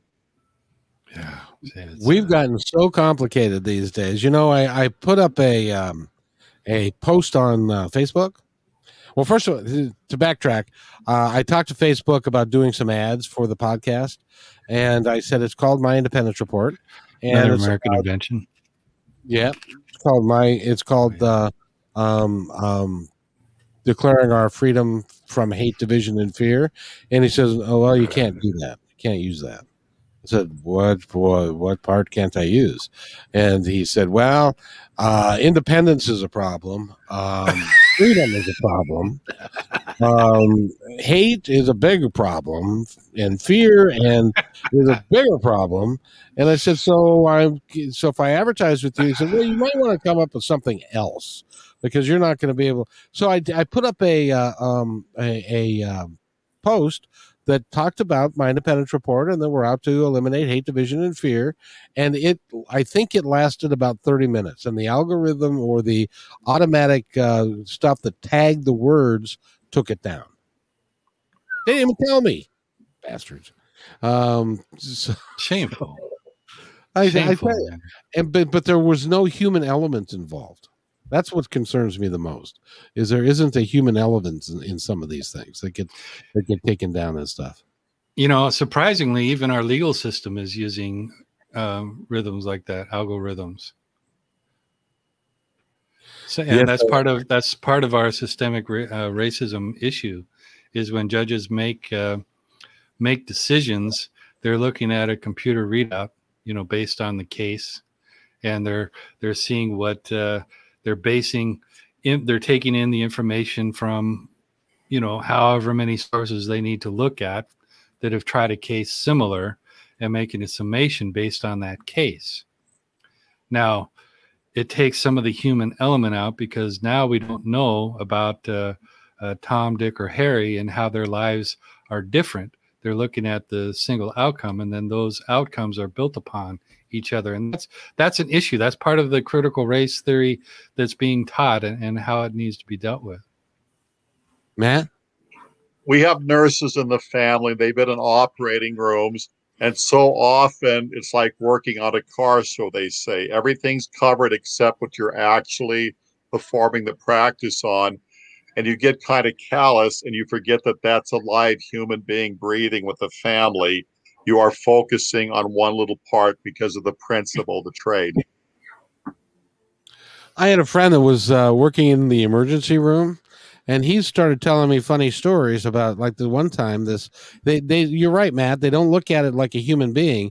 They look at it like a machine of some kind. So this guy was running for an elevator, and the elevator, instead of going side to side, it went a closed top to bottom, and he tried to jump through it, and he caught his head on it and ripped his scalp from his forehead to the back of his head. And God. And my friend spent 10 minutes talking about how fun it was to work on this, because you could see all the stuff that they don't normally get to see and stuff. And you get jaded, I suppose. I've been in so many operating rooms lately. I'm sure that they get jaded at looking at, you know, your fat little body and stuff. Yes. When my family would get together in the holidays, the nurses and stuff would get on that topic. And it's like a group of guys that found some car parts in the garage that they need and what they did to put it together. They're talking about a project. And to me, I'm like a child. That's a person. They're talking about nuts and bolts, like you're saying, and they're getting into the technology of it. And I got to leave the room. Yeah. Isn't that something? Some of us have actually been involved in nuts and bolts kind of thing, because I have titanium hips, both of them. My sister's got two of them too. You're the my hippest guy I one. know. Yeah. No, I'm hipless. I don't have any of them anymore. Wow. I need one. Yeah, well, you people that have your all your parts are really lucky people. No, I'm not one of those lucky ones then, because I don't have all my parts. You don't have all your parts? No, my gallbladder was removed at 15. Oh, Wow. That's young for a gallbladder. What Very- the hell is gallbladder used for anyway? Fatty foods. It's a filter. Oh, okay. And I if get you don't have that filter, everything goes straight to your liver. It's good to know. So you got to be careful. Got to be Very. very careful. So, Matt, it's time for us to wrap up. Can we talk about MattSheaBooks.net? Definitely. We have a free audiobook that I'm very proud of, and it's greatly advertised on a magazine out there. And it's family friendly. You could have the grandkids listen to it, a police officer, a teacher. You won't get in any trouble. So if you go to MattSheaBooks.net, there it is. And we also have my Independence Report there. And soon we're going to have Eric Hall writings on it as well. And so just take a look at it, and a lot of free stuff first, cart before the horse. If you want to dig deeper, that's your call. A lot of Amazon stuff. Thank you. Very cool. Eric, anything you'd like to add before we do something else? Keep pursuing your freedoms and live the way that you want. That's what's great about this country. Fulfill your dreams. Always pursue it. Doesn't matter how young or old you are. There's still room for experimentation. Just use the tools that you have and make it happen. Absolutely. Kayla? Sorry, the tools. You were doing puppetry. Hi. I can tickle. I can tickle you. Woo! Next time I'm going to do a little smiley face on my finger. Oh my goodness. Just hope that out of this podcast today, you guys didn't get that we're a bunch of racist assholes.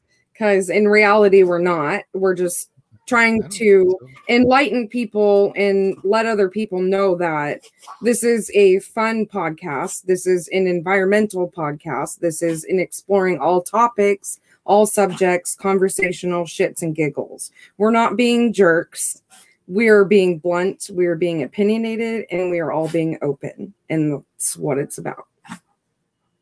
Very good. In that vein, Matt, I'm going to play this for you. I don't think you've heard this song yet, and I had the opportunity to interview him, and Kayla's going to like it too because you get to look at him. His name is Matt Weston, and this is the song that's just been nominated in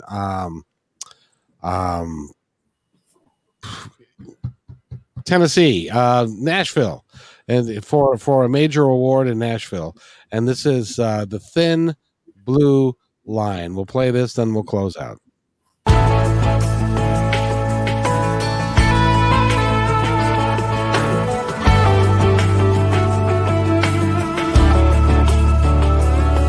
Gonna pull off that old t-shirt, put on the braid, for the risk of facing danger, for the lives that we might save. Kiss our wives and husbands, morning's on the rise, knowing well that goodbye kiss might really mean goodbye. It's a line that's drawn in brotherhood for the ones who protect and serve. A salute to the fallen heroes for the honor they have earned. We're the flashing lights of justice who wear that badge with pride, standing shoulder to shoulder, sharing the sacrifice. Oh, we are the thin blue line. Thin blue line.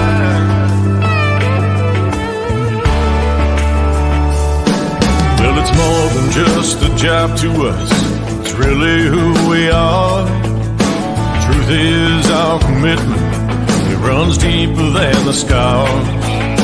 Every day's a challenge, and every day we find another reason why we'd lay our lives on the thin blue line.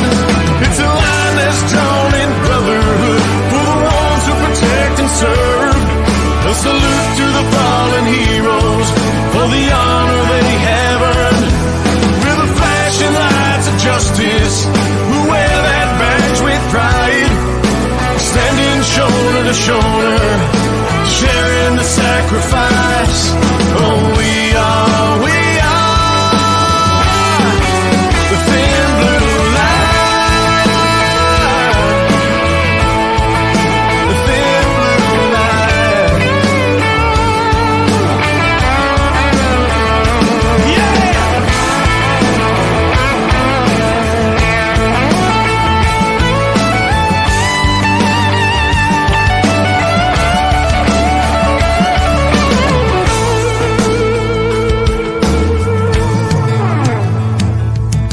Expect the unexpected and pray to be blessed. Running right toward the chaos on a street stained in red. Keeping our neighbors safe, we're finding that missing kid.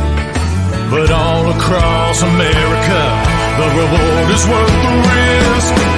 It's a line that's drawn in brotherhood for the ones who protect and serve. A salute to the fallen heroes for the honor they have earned. With the flashing lights of justice, who wear that badge with pride, standing shoulder to shoulder, sharing the sacrifice.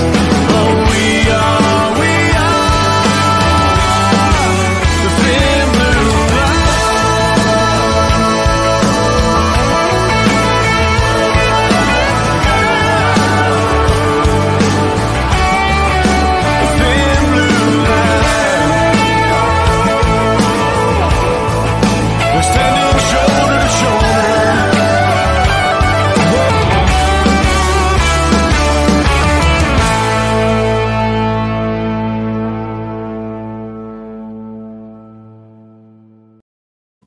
And that's Matt Weston. By the way, I put that together myself. Eric, what did you think of that song?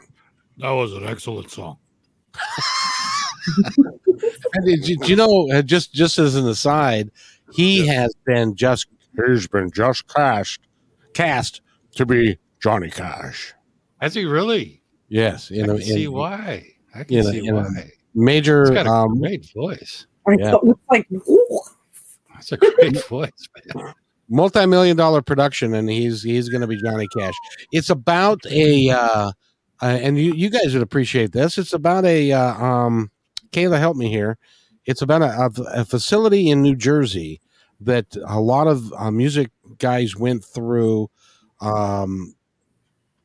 Johnny Cash being one, a lot of country artists and stuff. It's called something 13, or I can't remember what it is, but it's going to be a really cool movie when it comes out. I jumped on it too right now. Yeah, I was distracted by his beauty. He's a beautiful man. So, Matt, what'd you think of that song? That was a solid country song, a country hit. I loved it. Thank you. Appropriate, very appropriate. And by the way, every Thursday we have got new music that is being brought to us by MTS Productions, and they have got a stable of country music and rock music and stuff. And I interview them for an hour, and we play a couple of cuts that they want to promote. It really is a fun thing that apparently nobody else is doing. So this is it's a lot of fun. So you do that well. You do that well, Kevin. It's always interesting to hear you interview musicians. I think you do that particularly well. Well, thank you very much. I really appreciate that, because I love music. Can't play a lick, can't sing, but I love to listen to it. Mm-hmm. That's probably why you see, like somebody like me, I'd be pretentious if I got in there. So I think that's part of the thing. You know how to make it personable and fun, and that's part of the charm. Well, and I learned so much from these guys. They are. It is amazing the things that they've gone through in their life to get to where they are. Matter of fact, the other gal that I interviewed, she is I didn't even know they had these anymore, but they've got it in Little Rock, Arkansas. It's a dueling piano bar. Oh, how fun. Yeah, where they got two people on piano, and then you make requests and stuff like that. Huh. What was the top how fun is top that? one of her songs that she was always asked to be played? Piano Man Yep. with Wow. Billy Joel. So that's one of those. So it's kind of like an upgraded karaoke thing. Who wrote that song, Piano Man? Oh, damn. I knew you were boy. right. He didn't Oh, write it. his first name was Paul, that short guy, Paul Williams. Oh, Paul Williams did that. Really? Paul Williams wrote that? Yes, he is a mega genius. He wrote that one. Man, that guy's written. When did he write that? I would say long ago. Wow, that guy is he's got like this long stream of songs, isn't he? He is diversified, and he's done great on shows too, playing specific characters. And he is also sensational as a panelist. He is brutally honest, being direct, no hard feelings. He's not so brutal anymore. I think he passed away a while ago. But Paul Anka did some of his stuff, and Captain and Tennille. Captain and Tennille, that's right. And some other people that surprise you, none that I can think of now, but there's a couple I'd look at and really things that, you looked at that guy and you didn't pick up that he would write that kind of music. Right. Matt? Paul Anka did the introduction for the Johnny Carson show, and he was paid $5,000 every time they played that on TV. Is that right? Paul Yeah, Anka. Jesus. That's You know- $25,000 a week. Yeah, Matt, you're going to have to be careful because the gentlemen in the suits are going to come looking for where you're getting all your information from. Because it's amazing that the amount of the amount of useless trivia that can come out of this show is just absolutely remarkable. $25,000 a week. That's a lot of money. It was at one time. At one time, initially, that was his royalty when That's they did that. That's a nice budget. I could live off that. Yes, indeed. Well, folks, I just want to say thank you to everybody for tuning in. Thank you guys for being here. I'm going to make them be here every Wednesday at 1:00 Pacific time. So I hope that you'll enjoy it and stay with us and come back and view what we do. Anybody got any idea what we're talking about next week? Well, we'll figure it out. Maybe we'll leave it up to the audience. There you go. If you got an idea, text us, or you can email me at myindependencereport@gmail.com and give us some suggestions on what you'd like us to talk about. Anybody else got anything else? Matt? I just want to say that we as a group greatly praise and respect the wonderful melting pot theory this country is made up of entirely. And when we get a little risque about religion and politics, what's a little spice? Hey, we're a talk show. We are grateful for everyone out there.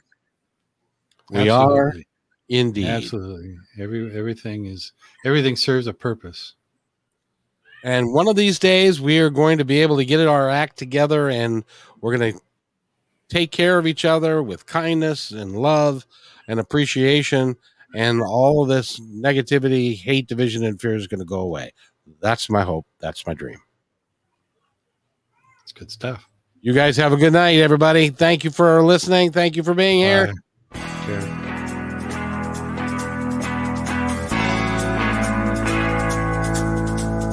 Hey, and thanks for listening to this episode all the way to the end. Hey, pretty cool. Hey, don't forget to follow us so you can receive regular updates and new posts. And remember, take care of each other because each other's all we've got. See you next time on My Independence Report.